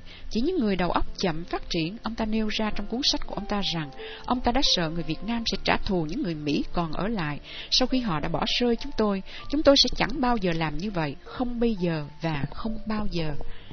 Vào đầu tháng 4 1975, Tổng thống Thiệu cũng nhận được nhiều báo cáo về việc người Mỹ ồn ào di tản, xây nhiều bãi đậu trực thăng trên nóc một số cao ốc và một bãi trên tòa nhà CIA ở đường Gia Long ngay gần Dinh Độc Lập, nhưng tuyệt nhiên không thấy ông có phản ứng gì, chỉ tỏ ra rất e ngại về tình trạng bất ổn có thể xảy ra. Ông hỏi chúng tôi xem có biết gì về những hành động này không. Dĩ nhiên là chúng tôi cũng hoàn toàn trong bóng tối, nên trả lời cho ông là sẽ hỏi ông Martin. Sau này mới biết là chính ông đại sứ cũng đang chống đối việc này, và gia đình ông cứ sinh hoạt như thường lệ, không thu xếp gì cả. Sự e ngại của ông Thiệu cũng là sự e ngại của nhiều người. Ngày 13 tháng 4, sau khi tân Thủ tướng Nguyễn Bắc Cẩn yêu cầu chúng tôi tiếp tục giữ chức Tổng trưởng Kế hoạch trong chính phủ mới do ông thành lập, ông tổ chức một buổi họp để tham khảo nội các. Hôm ấy, chính ông Cẩn cũng như nhiều thành viên trong nội các mới rất băn khoăn lo ngại, đi đến chỗ có thể nói là phẫn nộ về sự việc này. Thật là khó khăn cho chính phủ trong việc giữ an ninh trật tự. Nhiều người cũng kể lại cho chúng tôi nghe sự phẫn nộ nào đó tại các đơn vị quân đội Việt Nam Cộng Hòa cũng như cảnh sát khắp nơi. Khả năng Bắc Mỹ làm con tin đã thực sự được người ta rỉ tai nhau. Sau đây là vài thí dụ về việc Việt Nam Cộng Hòa đã cảnh cáo đồng minh đừng quá lộ liễu. Đại sứ Martin nói tới sự e ngại từ Dinh Độc Lập được phát biểu qua Trung tướng Đặng Văn Quang, phụ tá đặc biệt về quân sự và an ninh của Tổng thống Thiệu, và việc tướng Quang yêu cầu Tổng trưởng Thông tin Phan Hòa Hiệp làm việc với tòa đại sứ Mỹ như sau. Trong mật điện số WS50679, ông Martin viết: Thứ nhất, về Trung tướng Đặng Văn Quang. Vừa mới đây tôi có nhận được một memorandum, tức là một cuộc họp giữa Mỹ và Việt Nam Cộng Hòa, nhấn mạnh tới ảnh hưởng trầm trọng của những việc chúng ta đang làm đối với những người bạn Việt Nam. Sau đây là bản ghi nhớ kính gửi ông đại sứ về việc sự lo ngại của giới cao cấp Việt Nam Cộng Hòa về những hành động của tòa đại sứ chuẩn bị di tản người Mỹ, số nhân viên người Việt hiện đang làm cho nhân dân hốt hoảng. Trong buổi thảo luận ngày 15 tháng 4 với phụ tá đặc biệt về quân sự và an ninh tổng thống là Trung tướng Đặng Văn Quang và một phụ tá của ông ta, rất nhiều thời giờ đã dành cho việc xét duyệt lại những hoạt động gần đây của tòa đại sứ Mỹ trong việc chuẩn bị để di tản. Người phụ tá tướng Quang lưu ý chúng tôi rằng họ biết hiện đang có một cuộc kiểm kê tại tòa đại sứ để quyết định xem những ai trong số nhân viên người Việt và người Mỹ được ra đi ngay. Ông ta, người nói nhiều nhất trong buổi họp, cho hay rằng một số bạn bè và họ hàng đã liên lạc được với ông vì bị hốt hoảng khi nhìn thấy các hoạt động của tòa đại sứ Mỹ. Ông này còn lưu ý chúng tôi rằng tất cả những người Mỹ nói được tiếng Việt đều đã cho nhân viên người Việt của họ biết rằng họ đang sửa soạn ra đi rồi. Ông ta nói tiếp rằng sự lo lắng trong lòng người dân đang gia tăng vì họ tự hỏi tại sao người Mỹ lại bỏ rơi chúng tôi, bỏ rơi cả chính phủ lẫn toàn thể nhân dân. Người phụ tá nhấn mạnh khi đang tinh thần người dân hết sức bết bát và ở vào một thời điểm rất nguy hiểm mà người Mỹ lại làm những chuyện điên rồ như thế này. Ông ta thêm rằng người dân sẽ không còn nghe lời chính phủ nữa, chỉ nhìn vào những việc người Mỹ sửa soạn ra đi, rồi chính họ cũng muốn ra đi như vậy. Nơi đây chúng tôi xin mở ngoặc để ghi thêm về Trung tướng Quang. Ông là người đã bị dư luận trong và ngoài nước cáo buộc liên tục là tham nhũng, bán bạch phiến, ăn lương của CIA và là người đi thâu tiền cho Tổng thống Thiệu. Những cáo buộc này đã gây ra cho ông Quang nhiều chua xót, khổ cực trước và nhất là sau năm 1975. Cuối năm 2009, một cựu nhân viên CIA đã viết một bài dài nói đến việc CIA đã điều tra và thấy rằng những vu khống về tướng Quang tham nhũng cũng không chứng minh được. Bài này đã kết luận đã quá trễ để lấy lại những tổn thương do những tin đồn vô căn cứ đã gây ra cho tướng Quang, nhưng có thể thí dụ về tướng Quang giúp chúng ta tránh được lỗi lầm tương tự trong tương lai, như đang cáo buộc em của Tổng thống Karzai ở Afghanistan là Ahmed Wali Karzai giống như vậy. Thứ hai, chuẩn tướng Phan Hòa Hiệp. Chuẩn tướng Phan Hòa Hiệp lúc đó là Tổng trưởng Dân vận Thông tin. Tiếp theo cuộc thảo luận này, tướng Quang đã lập tức đặt vấn đề với Tổng trưởng Thông tin, chuẩn tướng Phan Hòa Hiệp. Ông Quang lặp lại với ông Hiệp rằng hiện Mỹ đang có cuộc chuẩn bị quy mô cho việc di tản và việc này đang gây ra sự hốt hoảng. Tướng Quang yêu cầu tướng Hiệp nói thẳng với phía Mỹ về vấn đề này. Tuy nói một cách nhẹ nhàng nhưng phải cương quyết, ông Hiệp phải nói rằng cùng với bài diễn văn của Tổng thống Ford, hành động của tòa đại sứ Mỹ đang gây ra hốt hoảng, làm cho tinh thần người dân hoang mang. Thêm nữa, ông Hiệp còn phải cho phía Mỹ hay rằng khi họ tiến hành cuộc thẩm định, xem người nào được ra đi thì nên làm cho kín đáo và phải giảm bớt những hoạt động xuống, đừng để cho người Việt Nam biết những gì đang diễn ra bên trong tòa đại sứ, vì người Việt sẽ loan truyền tin tức đi khắp nơi và sự hoảng hốt sẽ thực sự xảy ra. Martin. Bắc Mỹ làm con tin. Ngoài ra, theo ông Nguyễn Văn Ngân, cựu phụ tá Tổng thống kể lại trong một bài phỏng vấn với ký giả Phan Thanh Tâm, thì trong một phiên họp với một số chủ tịch ủy ban và nghị sĩ nòng cốt của phân bộ lập pháp của đảng Dân Chủ để thảo luận văn kiện đưa ra trước khoáng đài thường nghị viện, có một số nghị sĩ đưa ý kiến phải lật đổ Tổng thống Thiệu và bắt giữ đại sứ Martin để làm áp lực với Hoa Kỳ. Nhưng ông đã bác đi vì Mỹ đã hy sinh 50.000 binh sĩ mà còn nhất quyết bỏ đi, thì đâu đếm xỉa gì một mạng của ông đại sứ Martin. Chuyện này thì chắc phía Mỹ cũng phải biết, nhận được nhiều thông tin tương tự nên tòa đại sứ Mỹ hết sức lo ngại về khả năng bị bắt làm con tin. Vào những giờ phút căng thẳng nhất, ông Thomas Poga, trùm CIA ở Việt Nam đến gặp Thiếu tướng Bình. Chúng tôi nghe thông tin là có những đoàn thể võ trang định bắt người Mỹ làm con tin. Poga gạ hỏi. Tôi nghĩ rằng có, nhưng chưa có gì là cụ thể hay tổ chức thành kế hoạch, ông Bình trả lời. Chúng tôi biết đã có một tiền lệ ở đây về việc bắt cóc. Tiền lệ nào? Chắc thiếu tướng còn nhớ vụ Citerene Heron. Tôi nhớ, nhưng ông đừng lo. Dù sao tôi cũng cho ông hay là cả thủ đô đang đặt vấn đề tại sao Mỹ chỉ cho một số người Việt được di tản, một số ít người Việt. Chúng tôi sẽ cố gắng hết sức về việc này. Biến cố Citerene Heron xảy ra vào năm 1945. Cư xá này nằm ở Tân Định, phía tay phải trên đường từ Tân Sơn Nhất và Sài Gòn. Phần đông là nơi người Pháp và Lai Pháp cư ngụ. Tôi nghe nói có lúc đại tá Nguyễn Văn Y cũng ở cư xá này. Tình hình tại Sài Gòn vào mùa hè năm ấy hết sức sôi động, bao nhiêu tranh chấp giữa các phe phái Nhật, Pháp, Việt Minh, lực lượng đồng minh do Grassi người Anh chỉ huy. Ngoài Việt Minh lại còn các phe phái Việt Nam khác. Mờ sáng ngày 25 tháng 9, lực lượng Bình Xuyên tấn công Quá Xá. Theo sử gia Stanley Carnot, 150 người Pháp và Lai Pháp bị hạ sát, trên 100 bị bắt làm con tin. Nhưng theo Vũ Ngự Chiêu viết về diễn tiến tại Sài Gòn, theo đặc sang Mũ Đỏ Xuân Bính Tuất 2006, thực ra chỉ vài ba người Pháp bị giết, khoảng 50 người bị bắt làm con tin rồi bị giết. Nhưng để hâm nóng dư luận quốc tế, các cơ quan tuyên truyền Pháp phóng đại số nạn nhân lên hàng trăm Pháp kiều vô tội. Sẽ không một người Việt nào lên máy bay hay tàu Mỹ nếu... Này thiếu tướng, chúng ta là đồng minh đã mấy chục năm chết sống với nhau trên chiến trường. Đại sứ Martin nói với tướng Bình, bây giờ đã đến lúc kết thúc, ta phải làm sao cho êm đẹp. Với một giọng nói nhỏ nhẹ và chân thành. Termine en pote. Ông nói tiếp, tôi sẽ cố gắng tranh đấu hết sức của tôi để di tản một số người Việt đông nhất có thể, nhưng tôi cần ông giúp một việc quan trọng nhất lúc này. Việc gì thưa đại sứ? Ông phải làm sao giữ được an ninh tại Sài Gòn cho tới giờ phút chót, và quan trọng nhất là chớ có để xảy ra vụ bắt cóc người Mỹ, dù quân sự hay dân sự. Thưa đại sứ, an ninh thủ đô là mối quan tâm lớn nhất của tôi. Vào giờ phút này, theo lệnh của Tổng thống Thiệu, lực lượng cảnh sát giả chiến đóng một vườn tao đàn và một số các địa điểm chiến lược tại thủ đô, dưới quyền điều khiển trực tiếp của tôi đang làm việc ngày đêm cho công tác này. Đại sứ Martin nhìn thẳng vào mắt tướng Bình rồi dằn từng tiếng, cảm ơn thiếu tướng, vì nếu có xảy ra dù chỉ một vụ bắt cóc hay lộn xộn, tôi bảo đảm với ông là sẽ không một người Việt Nam nào bước lên máy bay hay tàu Mỹ. Sau một vài trao đổi, ông Martin tạm biệt ông Bình. Tôi cam kết với ông rằng nếu mọi chuyện tốt đẹp, tôi sẽ là người cuối cùng bước lên máy bay. Đại sứ Martin đã giữ lời và ông là quan chức Mỹ cuối cùng bước lên chiếc trực thăng mang bản hiệu Gladiator 09 lúc 4 giờ 45 m sáng ngày 30 tháng 4, 1975 theo lệnh của Tổng thống Ford. Nếu ông không chịu đi thì đã có lệnh của Tổng thống là ông sẽ bị áp giải.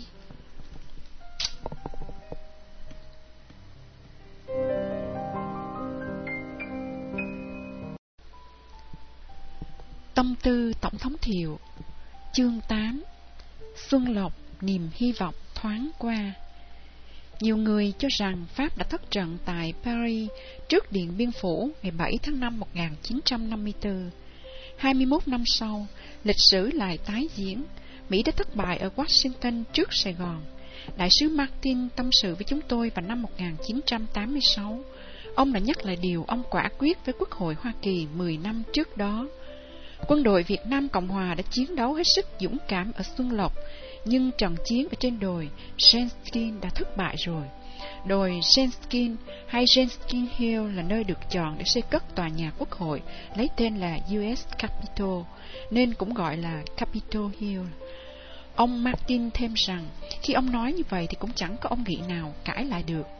Vào những ngày giờ cuối cùng, nghị sĩ dân biểu Mỹ chỉ viện dẫn thảm bại Pleiku để cho rằng có viện trợ thêm cũng vô ích. Ông Martin điều trần. Sự triệt thoái khỏi quân đoàn 1 và 2 chỉ là một cuộc rút quân thất bại vì đã thi hành bết bát. Thực ra đây chỉ là một cuộc rút lui bắt buộc phải làm vì lý do thiếu phương tiện chiến đấu, vì chính Quốc hội đã cắt viện trợ, nhưng nó lại bị coi là vì ý chí chiến đấu của quân đội miền Nam đã sụp đổ trước cuộc tấn công của quân đội Bắc Việt. Ngược lại, ông cho rằng vào thời điểm ấy, tình hình chính trị ở miền Nam vẫn còn ổn định và quân đội Việt Nam Cộng Hòa vẫn còn chiến đấu anh dũng. Hãy nhìn vào trận chiến ở Xuân Lộc. Về Xuân Lộc thì nhiều tác giả đã viết chi tiết, nhưng ngày nay nhìn lại lịch sử 35 năm trước và trên căn bản những tài liệu mới có được, thì chúng tôi thấy nhiều sự kiện, biến cố nó nối kết với nhau, đặc biệt là về ý nghĩa sâu xa của Xuân Lộc, Long An và Vũng Tàu. Không mất ý chí chiến đấu, ngày 9 tháng 4 quân đội Bắc Việt tấn công Xuân Lộc, thủ phủ của tỉnh Long Khánh khoảng 60 cây số về phía đông bắc Sài Gòn trên quốc lộ 1. Tỉnh này có dân số chừng 100.000 người và nổi tiếng về đồn điền cao su. 3 sư đoàn chủ lực Bắc Việt tập trung đánh vào Xuân Lộc với từng ngàn quả trồng pháo, một đợt pháo kích dữ dội nhất trong suốt cuộc chiến. Đợt đầu tấn công, thành phố bị phá hủy nặng nề. Nhưng sư đoàn 18 bộ binh của quân lực Việt Nam Cộng Hòa quyết tâm cố thủ, đợi lữ đoàn 1 nhảy dù tới giải vây. Lữ đoàn này được tiếp viện từ Sài Gòn tới phía bắc quốc lộ 1 để mở đường vào Xuân Lộc. Bắc Việt đã tung vào trận này 3 trong số 9 sư đoàn đang tiến về Sài Gòn. Muốn vào được thủ đô miền Nam thì phải đi qua điểm chốt ấy. Sau một tuần, dù chiến đấu thật dũng cảm, nhưng vì quân đội Bắc Việt quá đông áp đảo, sư đoàn 18 phải rút lui. Nhưng tình hình sôi động đã lắng xuống, tương đối ổn định. Xuân Lộc là trận đánh lớn cuối cùng của chiến tranh Việt Nam. Ngay lúc này còn đang tiếp diễn, đại sứ Martin đã gửi một công điện về cho cố vấn an ninh Tổng thống Ford để nói lên ý nghĩ của ông là có thể tòa Bạch Ốc không biết rõ tình hình quân sự ở miền Nam, là vì Bộ Quốc phòng vì một lý do nào đó đã không chịu báo cáo cho rõ ràng. Theo ông thì thực ra Xuân Lộc đang chứng minh rõ một điều. Ngày 13 tháng 4, gửi tướng Brent Scarborough. Một số những người bạn của chúng ta ở Ngũ Giác Đài đôi khi đã bị ảnh hưởng bởi những tin tức từ báo chí hơn là sự thật. Vì vậy, họ đã không chuyển cho ông những báo cáo thường xuyên của chúng tôi về Xuân Lộc. Chúng tôi biết rằng một con chim sẻ chẳng làm nên mùa hè, nhưng dù rằng sau cùng họ đã thắng hay bị áp đảo, những chiến đấu hiện nay của quân đội Việt Nam Cộng Hòa đã làm vô giá trị luận điệu chống đối lại Quốc hội là quân đội Việt Nam Cộng Hòa đã mất ý chí chiến đấu. Tôi hy vọng ông sẽ tìm cách phổ biến những tin tức xác thực này ra. Martin. Chúng ta đang có một chiến thắng được thành hình. Cùng ngày 13 tháng 4, ông Martin đánh thêm về tòa Bạch Ốc một công điện nữa để chuyển một báo cáo của tướng Smith vừa mới soạn thảo cho tướng Paul ở Ngũ Giác Đài. Tướng Homer Smith là tùy viên quốc phòng Hoa Kỳ tại Sài Gòn, thay cho tướng John Murray. Tướng George Sproul là tham mưu trưởng Liên quân Hoa Kỳ. Trong báo cáo này, tướng Smith khen ngợi lòng dũng cảm và ý chí chiến đấu của quân lực Việt Nam Cộng Hòa trong một tình thế vô cùng bất lợi về hỏa lực cũng như quân số. Báo cáo của tướng Smith như sau. Ngày 13 tháng 4, tướng Smith gửi tướng Brown qua đô đốc Geller tư lệnh Thái Bình Dương. Chúng ta đang có một chiến thắng được thành hình tại mặt trận Long Khánh. Quân đội Việt Nam Cộng Hòa đã chứng tỏ rõ ràng sự cương quyết, ý chí và lòng can đảm để chiến đấu, mặc dù cán cân lực lượng đã thiên hẳn về phía địch.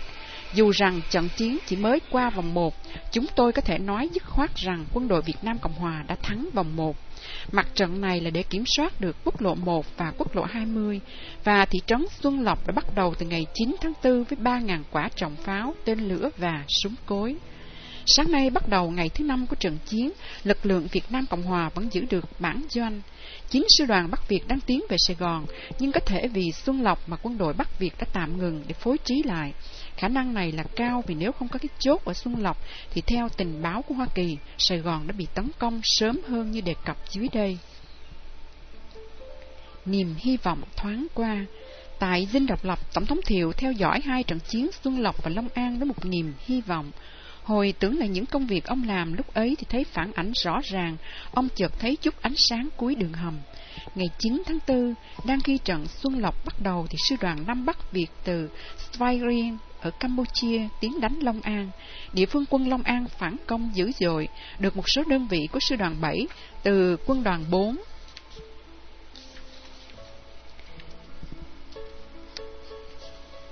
Rồi số binh sĩ còn lại của sư đoàn 22 sau khi đã chiến đấu với quyết tâm can trường và được lãnh đạo tốt ở Bình Định, theo lời đại tá Legro viết cho quân sử Hoa Kỳ, thì dù bị thiếu thốn mọi thứ đã được điều động tới tiếp viện cho Long An. Sau cuộc họp ngày 1 tháng 4 tại Dinh Độc Lập, Tổng thống Thiệu cũng nói, và chúng tôi ghi lại thật rõ ràng vào cuốn sổ, còn như ở Quy Nhơn, sư đoàn 22 đánh tới chết, từ Phù Cát dù tư lệnh bị bệnh cũng cứ đánh. Vào chính lúc đó, ngày 10 tháng 4, Tổng thống Ford lại yêu cầu tăng quân viện phụ trợ cho Việt Nam Cộng Hòa, dù chỉ là yêu cầu chiếu lệ như đề cập dưới đây. Tổng thống Thiệu vừa thấy chiến thắng, vừa nghe chính Tổng thống Hoa Kỳ tỏ ra có thiện cảm với miền Nam, nên ông lên tinh thần đôi chút, hy vọng vẫn còn khả năng chiến đấu. Ngày 11 tháng 4, ông ghi vào một văn bản theo tờ trình của đại sứ Martin về những việc ông sắp làm, rồi đưa cho chúng tôi, vì còn giữ được nên chúng tôi in kèm theo đây. Diễn thuyết trên truyền hình và đài phát thanh nói về chiến thắng Xuân Lộc, Long An. Móc nối việc này vào lễ tấn phong chính phủ mới, tức là chính phủ Nguyễn Bá Cẩn vào sáng thứ Hai ngày 14 tháng 4. Và Tổng thống đi thăm chiến thắng, rồi ông ghi thêm Tổng thống còn có thể làm gì nữa. Ngày 14 tháng 4, tức là chỉ còn 2 tuần trước ngày sụp đổ, trong nghi lễ tấn phong tân chính phủ Cẩn, dù có vẻ căng thẳng, vẻ mặt xanh xao vì những biến cố liên tục, nhưng ông vẫn còn nói tới quyết tâm chiến đấu, chưa tuyệt vọng. Ngay sau đó, như đã nhắc lại trong chương 6, ông bảo chúng tôi ghé văn phòng ông và đưa cho xem công điện của Ngoại trưởng Bắc đánh từ London về, báo cáo đã thành công về chuyến đi Saudi Arabia để vay tiền. Xuân Lộc trả lời bí ẩn ngày 19 tháng 4. Ngày 10 tháng 4 là ngày trận Xuân Lộc và Long An đang tiếp diễn. Tổng thống Ford ra quốc hội yêu cầu tăng quân viện cho miền Nam. Như vậy là để thêm tiếp liệu cho quân đội Việt Nam Cộng Hòa? Không phải, vì đây chỉ là một nghĩa cử trông cho đẹp, bịt mắt thiên hạ mà thôi. Sau này, chính phụ tá Tổng thống Brent Scowcroft đã tiết lộ với chúng tôi trong một cuộc phỏng vấn, việc xin quân viện như vậy chỉ là một cách làm cho chúng tôi trông có vẻ thật lòng về những cố gắng ấy. Chúng tôi chỉ quan tâm đến cách rút đi và giải kết mà thôi. Thật hay không thật lòng là một bí ẩn lúc ấy, nhưng còn một sự việc khác bí ẩn hơn nhiều. Đó là khi Tổng thống Ford yêu cầu cấp thêm quân viện, ông lại ấn định một thời gian chỉ có 9 ngày để Quốc hội hành động. Hạn chót là ngày 19 tháng 4, ngày đó Quốc hội phải cho biết là có hay không chấp nhận đề nghị của ông. Tổng thống Thiệu hết sức thắc mắc về hạn chót này. Ông hỏi tôi, tại sao lại chọn ngày 19 tháng 4? Tôi trả lời, thực sự tôi cũng không hiểu. Sau đó tôi gọi đại sứ Martin, tôi hỏi.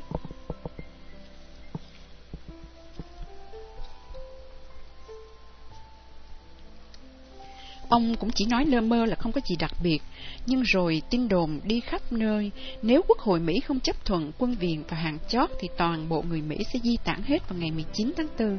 Ông Martin phải cho ông Alan Carter, giám đốc thông tin Hoa Kỳ, lên TV giải thích để mọi người an tâm. Carter giải thích, ngày 19 tháng 4 chỉ là một ngày đặt ra cho Quốc hội hành động, chẳng có gì quan trọng cả. Nói thì nói vậy chứ chắc chắn là ngày này phải là ngày quan trọng. Nó không phải chỉ là một ngày như mọi ngày. Tại sao chỉ 2 ngày trước hạn chót 19 tháng 4, ông Kissinger đã đánh điện thúc giục ông Martin? Quan điểm chung của các giới quân sự, Bộ Quốc phòng và CIA là phải rút ra cho lẹ và ngay bây giờ. Ngày nay, sau 35 năm, có thể là ta đã có được câu trả lời về bí ẩn ngày 19 tháng 4. Ngày đó chính là ngày mà theo như kế hoạch ban đầu của quân đội Bắc Việt là sẽ tấn công vào Sài Gòn. Trong một mật điện gửi về tòa Bạch Ốc ngày 16 tháng 4, đại sứ Martin viết là tình báo Hoa Kỳ cho biết sẽ có tổng tấn công vào ngày 18 hay 19 tháng 4, nhưng ông cũng cho rằng không nên lo ngại vì trận Xuân Lộc và Long An đã làm thay đổi kế hoạch này rồi. Chữ ghi đậm là do tác giả. Ngày 16 tháng 4 1975, gửi tướng Brent Scowcroft, tòa Bạch Ốc. Ông sắp sửa nhận được tin tình báo là sẽ có tổng tấn công vào Sài Gòn ngày 18 hoặc 19. Tuy nhiên, tôi tin rằng sự thành công của Việt Nam Cộng Hòa tại Xuân Lộc và Long An đã đánh lạc thời biểu này rồi. Tour of Balance Time Table. Và tôi cũng đã dặn tướng Nguyễn Khắc Bình, tư lệnh cảnh sát, và tướng Minh, Tổng trấn thủ thủ đô, phải coi tin này hết sức khẩn trương để chuẩn bị. Dù sao tôi ước tính, dù Cộng sản có tấn công thì cũng không tiến quá được gia đình. Martin. Nếu như vậy thì ảnh hưởng của Xuân Lộc, Long An thật sâu xa. Nó đã giúp mua được thời gian cho mọi người. Độc giả có thử tưởng tượng nếu có cuộc tấn công vào Sài Gòn ngày 19 tháng 4 thì sao? Ngoài sự tàn phá khôn lường, chắc chắn là sẽ náo loạn, và thực tế là ngoài một số các em bé mồ côi đã được chở đi trước đó, cuối cùng thì chẳng có ai di tản được. Lúc ấy thì cả Tổng thống Thiệu cũng còn đang tại chức. Vì có thêm thời gian, nhiều việc được sắp xếp, từ việc Tổng thống Thiệu từ chức tới những giải pháp chính trị, tới việc ông Martin giúp di tản. Kiểm điểm về biến cố này thì lại thấy nó trùng hợp với một sự kiện nữa, đó là cũng là ngày 19 tháng 4, Ngoại trưởng Kissinger gửi một thông điệp của Tổng thống Ford cho Tổng bí thư Thiệu qua đại sứ Nga Dobrynin, đề nghị chúng tôi cần có một cuộc đình chiến để di tản công dân Mỹ và những người Việt Nam có liên hệ trực tiếp và đặc biệt với Mỹ. Nếu có sự phối hợp giữa các binh chủng.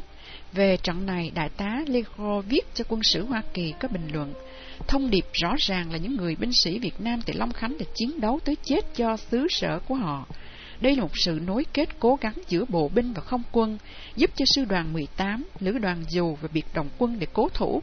Như vậy, trận chiến này cho thấy khi nào quân đội được lãnh đạo cho đúng mức và có sự phối hợp giữa các binh chủng thì khả năng thành công là cao, và ngược lại, khi không có sự phối trí cho chặt chẽ, hữu hiệu thì thất bại.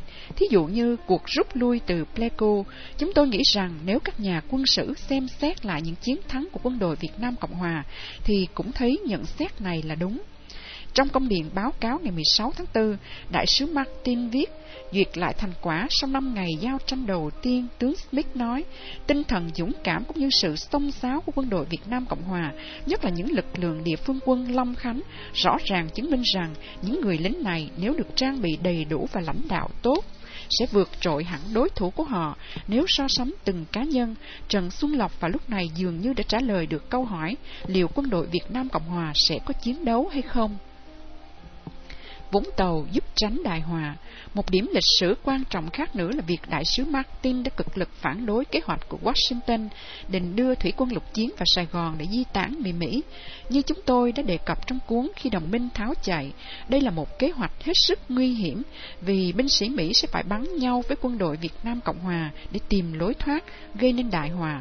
Yếu tố nào đã giúp cho ông Martin thuyết phục được Washington bỏ ý định về cái mà ông gọi là kế hoạch điên rồ? Dù cho tới nay ít ai hay biết, nhưng chính những đơn vị quân đội Việt Nam Cộng Hòa trấn đóng ở Vũng Tàu vào những ngày giờ cuối cùng đã đóng góp phần nào giúp đại sứ Martin trong việc này. Ông đã sắp xếp vận động để có một số đơn vị dù và thủy quân lục chiến tới trấn đóng ở Vũng Tàu, giúp giữ một cửa biển, một lối thoát cho người Mỹ. Vì đã có quân đội Việt Nam Cộng Hòa rồi, nên ông trình bày với Washington là khỏi cần phải đưa binh sĩ Mỹ vào nữa. Trong công điện gửi Ngoại trưởng Kissinger đề ngày 17 tháng 4, ông đại sứ viết, ghi chữ đậm là do tác giả: tôi đã có kế hoạch dùng mấy đơn vị thiền chiến của sư đoàn dù và thủy quân lục chiến Việt Nam để họ bảo đảm an ninh cho cuộc di tản người Mỹ từ Sài Gòn.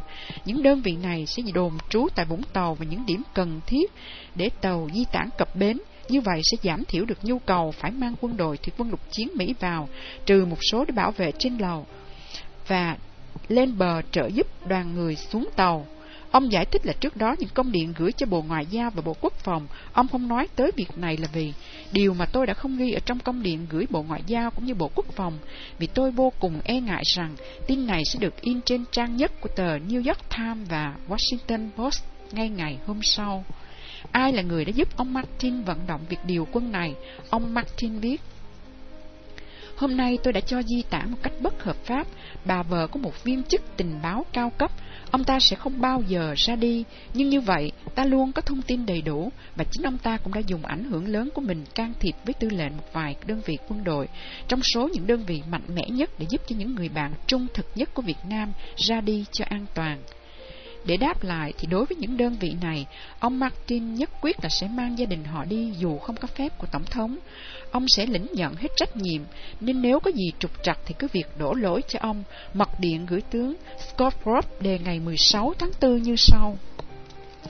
Nếu tôi phải mang những người lính, dù và thủy quân lục chiến này cùng gia đình họ đi, tôi sẽ làm như vậy và sẽ trả lời sau về việc này. Tôi không xin phép ông đâu, để khỏi làm phiền lụy tới tòa Bạch Ốc quá sớm, và ông cũng không cần nói tới chuyện này khi ông trả lời tôi. Tuy nhiên, tôi muốn cả ông, tức là Henry Kissinger và Tổng thống đều biết việc này.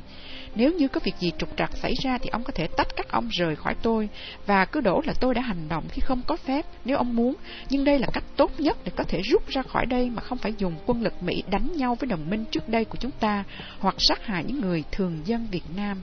Cuối cùng, ông Martin đã giữ lời hứa là di tản một số thân nhân của thủy quân lục chiến, tất cả là 250 người từ Vũng Tàu. Ngày 26 tháng 4, ông gửi công điện sau. Đại sứ Martin gửi tư lệnh Thái Bình Dương Sinsbach. Tôi đã xem xét rất kỹ đề nghị của tướng Smith chính thức gửi tới ông và được dùng 2 chiếc C-130 để chuyên chở 250 thân nhân của thủy quân lục chiến ra đi từ Vũng Tàu vào ngày 27 tháng 4. Tôi đã chấp thuận kế hoạch này và muốn được thi hành cho hết sức chính xác. Đây là một yêu cầu cá nhân của tướng Lân, tư lệnh sư đoàn thủy quân lục chiến. Ông ta hoàn toàn kiểm soát được phi trường Vũng Tàu. Vì không có mặt của không quân Việt Nam ở phi trường và người di tản cũng chưa kéo tới phi trường, nên tướng Lân hoàn toàn bảo đảm an toàn cho công việc này. Cũng có yếu tố chính trị rất quan trọng nữa, đòi hỏi phải hành động cho thật hoàn hảo, chính xác và cho nhanh. Đây là một tiền lệ, một thử nghiệm về việc dùng Vũng Tàu trong tương lai để di tản, nếu tôi cảm thấy yên tâm rằng tướng Lân có thể cung cấp cho ta sự bảo vệ cần thiết. Martin. Cuối cùng, quân đội Việt Nam Cộng Hòa đã đóng góp không nhỏ vào thời điểm chót, vì đã chiến đấu dũng cảm ở Xuân Lộc nên mua thêm cho mọi người được 10 ngày quý giá, giữ được cửa khẩu Vũng Tàu, còn giúp cho đại sứ Martin tránh được đại họa, và tất cả đã giữ được ổn định, giúp cho đoàn người di cư đầu tiên có thể ra đi. Cái nghịch lý là quân đội Việt Nam Cộng Hòa chẳng những đã không bắt con tin mà lại còn giúp cho những người bạn trung thực nhất của Việt Nam, theo lời của đại sứ Martin, được ra đi cho an toàn. Thật là một điều đáng ghi nhớ.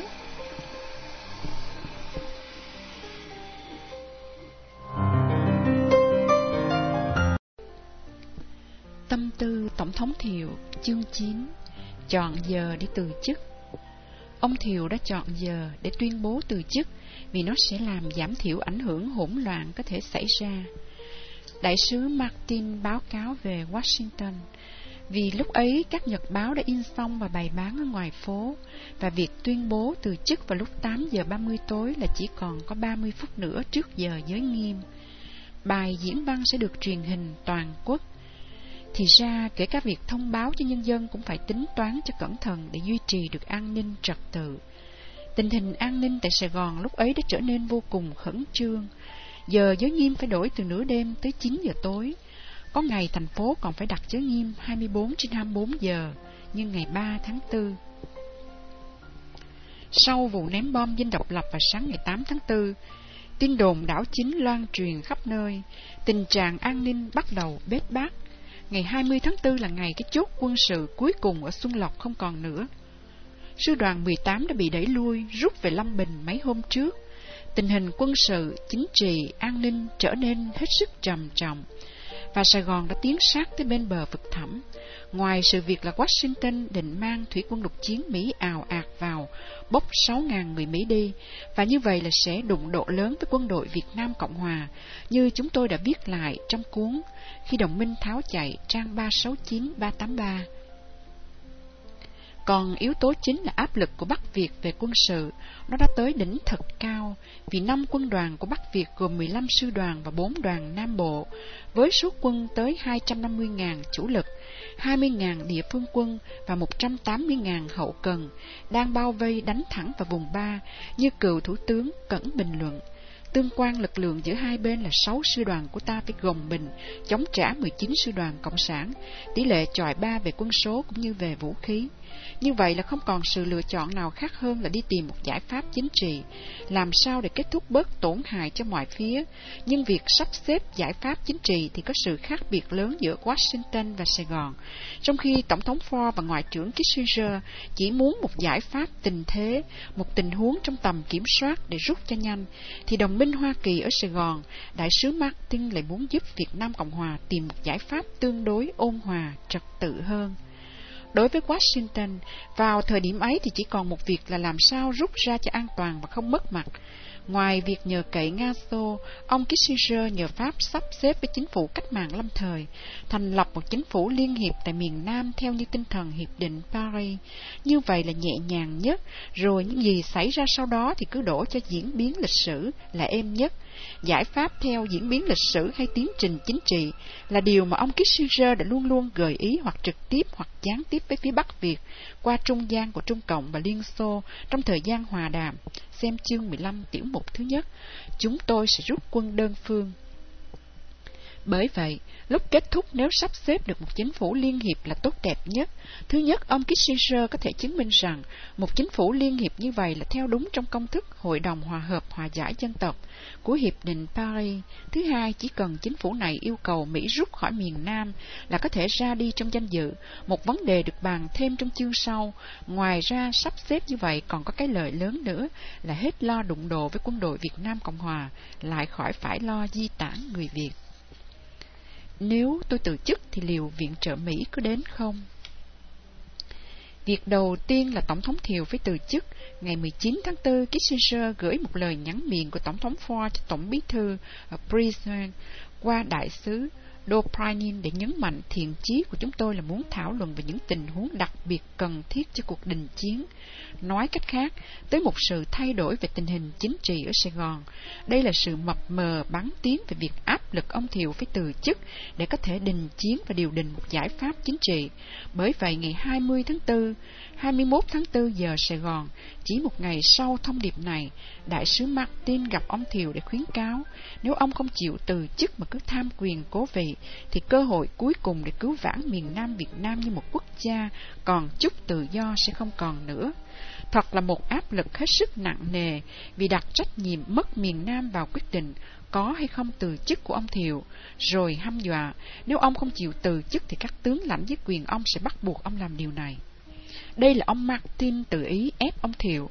Không hẳn như vậy, chính ông Kissinger đã viết lại sau khi gửi thông điệp cho ông Brezhnev và sau khi chờ đợi Nga Xô trả lời. Đại sứ Martin đã bắn tiếng cho ông Thiệu khuyến cáo người Tổng thống Việt Nam Cộng Hòa nên từ chức. Ông Martin đã cố nói như vậy là ý riêng cá nhân của ông ta, nhưng thực ra thì sự vận động này đã được Tổng thống Ford và tôi chấp thuận trước đó rồi.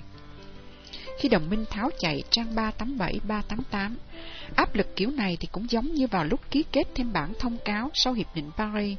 Ép mãi mà ông Thiệu vẫn không chịu ký, nên sau cùng thì Tổng thống Nixon đặt ngay trách nhiệm thật nặng lên vai ông.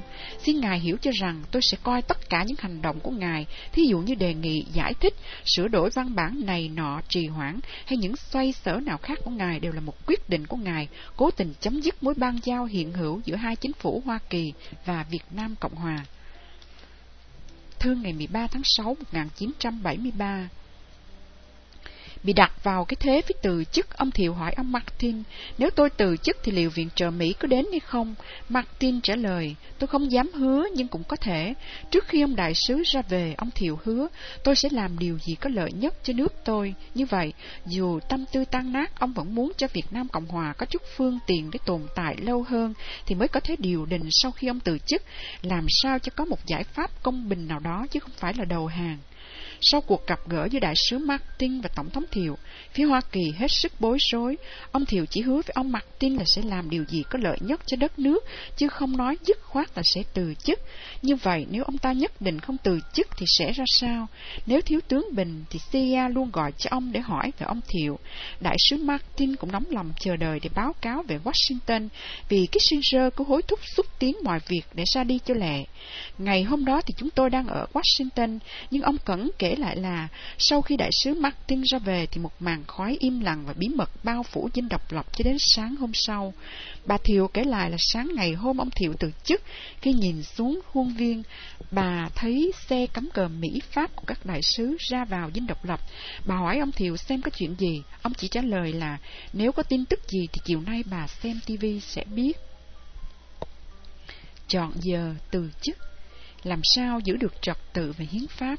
Hiến pháp Việt Nam Cộng Hòa quy định rõ về thứ tự kế vị chức tổng thống và nghi lễ đăng quang tân tổng thống phải theo một thủ tục dân chủ. Sáng hôm sau ngày 21 tháng 4, Tổng thống Thiệu họp các tướng lãnh và đi tới quyết định từ chức để đưa Phó Tổng thống Hưng lên thay, theo như đúng hiến pháp. Xem khi đồng minh tháo chạy, trang 389. Về thứ tự kế vị, chức tổng thống thì phải theo một quy trình rõ ràng. Nếu tổng thống xuống thì phó tổng thống lên thay, giống như trường hợp phó tổng thống Ford lên thay cho tổng thống Nixon. Sau phó tổng thống, người kế vị sẽ là chủ tịch thượng viện. Như vậy, sau tổng thống Thiệu là Thủ tướng Hưng sẽ lên kế vị chứ không phải người khác. Sau phó tổng thống thì đến lượt chủ tịch thượng viện Trần Văn Lắm. Nhưng giữa lúc dầu sôi lửa bỏng thì làm sao mà theo được quy trình này? Ngoài áp lực quân sự đang tăng lên từng giờ, lại còn áp lực chính trị từ nội bộ chính phủ Thiệu và từ các phe phái trung lập, đối lập. Công việc sắp xếp chính trị đòi hỏi phải có thời giờ, mà thời giờ thì không còn nữa. Nói đến giải pháp chính trị là nói đến sự tranh chấp giữa các chính trị gia, tướng lãnh, các bè phái, các cá nhân. Làm sao để cho sự sắp xếp được êm ả, không có tranh giành, biểu tình đảo chính, ám sát và nổi dậy. Về cung cách đăng quang, lễ tuyên thệ tân tổng thống phải được cử hành với sự có mặt đầy đủ của đại diện các đình chế dân chủ. Bây giờ ông Thiệu đã quyết định từ chức, nhưng làm sao có thể không gây xáo trộn khi thông báo tin này? Dù sao ông cũng đã lãnh đạo quốc gia gần 10 năm trời, tức một nửa thời gian của chế độ Cộng hòa ở miền Nam. Bây giờ từ chức tất sẽ có một lỗ hổng chính trị thật lớn, và việc này lại xảy ra vào lúc đầy nguy hiểm. Câu trả lời là bản năng cẩn mực, cẩn trọng của ông đã giúp ông hành động. Thay vì tuyên bố lúc sau trưa như dự định, ông lùi lại tới chiều. Về thứ tự việc thông báo quyết định từ chức thì trước hết ông cho nội các biết, và lúc 5 giờ chiều thứ đến là quốc hội một nửa giờ sau đó, rồi vào lúc 7 giờ 30 sẽ có lễ bàn giao và tuyên thệ của tân tổng thống. Cuối cùng thì ông sẽ thông báo cho đồng bào trên TV. Mời bạn đọc theo dõi mật điện sau đây của đại sứ Martin đánh về Washington. Ngày 21 tháng 4 1975, gửi tới Ngoại trưởng Henry Kissinger, người gửi đại sứ Graham Martin, Sài Gòn 0721. Tổng thống Thiệu đã không nói chuyện lúc 3 giờ, nhưng tôi được biết là ông ta sẽ nói chuyện vào lúc 7 giờ 30 tối nay trước mặt lưỡng viện Quốc hội và tối cao Pháp viện. Tất cả đều sẽ đến họp tại Dinh Độc Lập. Cuối bài diễn văn, ông ta sẽ tuyên bố từ chức. Ông ta làm như vậy vì hiến pháp quy định việc tuyên thệ một tổng thống trước mặt Quốc hội và tối cao Pháp viện, và đây là cách thức ông ta có thể triệu tập họp và cho phép phó tổng thống Hưng tuyên thệ ngay tức khắc và giữ được sự liên tục của hiến pháp. Tại sao ông Thiệu lại chọn giờ để tuyên bố? Ông Martin viết tiếp. Ông Thiệu đã chọn giờ để làm việc này vì nó sẽ giảm thiểu ảnh hưởng hỗn loạn có thể xảy ra, vì lúc ấy các nhật báo đã in xong và bán ở phố, và việc thông báo từ chức vào lúc 8 giờ 30, chỉ còn 30 phút nữa trước giờ giới nghiêm. Bài diễn văn sẽ được truyền hình toàn quốc. Chỉ có người điên mới đoán chắc được ảnh hưởng tức thời của việc từ chức, nhưng ở đây chúng tôi đồng ý là cung cách làm như vậy sẽ có một tác động lắng dịu. Dù rằng ông Bình sẽ từ chức tư lệnh cảnh sát trong mấy ngày, ông ta và bên quân sự sẽ tiếp tục giữ được trật tự và kỷ luật trong thành phố. Tối ngày Chủ nhật 21 tháng 4, Tổng thống Thiệu đọc bài diễn văn từ chức như đã ấn định tại Dinh Độc Lập trước sự hiện diện của đầy đủ đại diện các đình chế dân chủ như Thượng viện, Hạ viện, tối cao Pháp viện, giám sát viện, hội đồng nội các và một số tướng lãnh. Khi ông dứt lời, nghi lễ tuyên thệ nhậm chức của phó tổng thống Hưng được cử hành ngay tức khắc và quyền lực quốc gia hoàn toàn không bị gián đoạn. Bài diễn văn và nghi lễ tuyên thệ trang trọng được trực tiếp truyền hình và truyền thanh. Trong bài diễn văn thật dài, ông Thiệu xúc động nói đến những thất hứa và sự phản bội của đồng minh. Nhân dân nghe tin này đã hết sức lo sợ, xao xuyến, nhưng Sài Gòn đã chìm vào bóng đêm yên lặng của giờ giới nghiêm, không có gì xáo trộn, tình hình tương đối là ổn định. Tình hình quân sự cũng lắng dịu. Hôm sau ngày ông Thiệu từ chức, theo ông Martin, trong điện ngày 22 tháng 4, đại sứ Pháp có cho tôi biết là chính phủ Pháp đã cố vấn Hà Nội không nên tấn công ngay lúc này để có thời gian xem xét giải pháp chính trị, và lời cố vấn của họ đã được Hà Nội nghe. Thời gian tạm lắng dịu hiện nay xem như đã chứng minh điều đó. Nhưng sự yên tĩnh lắng dịu ấy cũng chỉ là bề ngoài, vì việc ông Thiệu từ chức đã thực sự gây nên một lỗ hổng chính trị, đưa đến một loạt những vận động xảo thuật từ nhiều phía, như ông Martin báo cáo về Washington giải thích cho ông Kissinger. Cho tới ngày thứ hai, ông Hưng hoàn toàn không biết gì về việc ông bỗng nhiên thành tổng thống, bởi vậy ông cần thời gian để sắp xếp, và ông cũng yêu cầu Hoa Kỳ giúp chút ít quân viện để giữ tinh thần. Công điện ngày 23 tháng 4. Xin mở ngoặt ở đây để nhắc lại, lúc ấy thì Tổng thống Hoa Kỳ đã dứt khoát, ông Hưng vừa nhậm chức được một ngày và còn đang yêu cầu giúp một ít phương tiền để giữ được tinh thần và khả năng của quân lực Việt Nam Cộng Hòa. Thì tại Đại học Tulane, Louisiana, Tổng thống Ford đã tuyên bố thẳng thừng, đối với Hoa Kỳ, chiến tranh Việt Nam đã kết thúc rồi. Như vậy là ông gửi thông điệp cho tất cả thế giới biết là miền Nam đã đi vào dĩ vãng. Khi đồng minh tháo chạy, trang 413, ông Hưng đã nhận xét rất đúng là nếu Hoa Kỳ không cung cấp quân viện nữa thì bất cứ một cuộc điều đình nào cũng trở nên vô vọng, và việc đầu hàng là không thể tránh được, áp lực đè nặng trên vai ông tân tổng thống già yếu.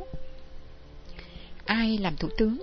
Tại London, ông Thiệu cho chúng tôi hay trước khi từ chức ông đã cố thuyết phục ông Hưng nên chọn tướng Đôn làm thủ tướng để trung lập hóa tướng Minh, vì ông này mà lên thủ tướng thì sẽ tìm cách lên ngay chức tổng thống.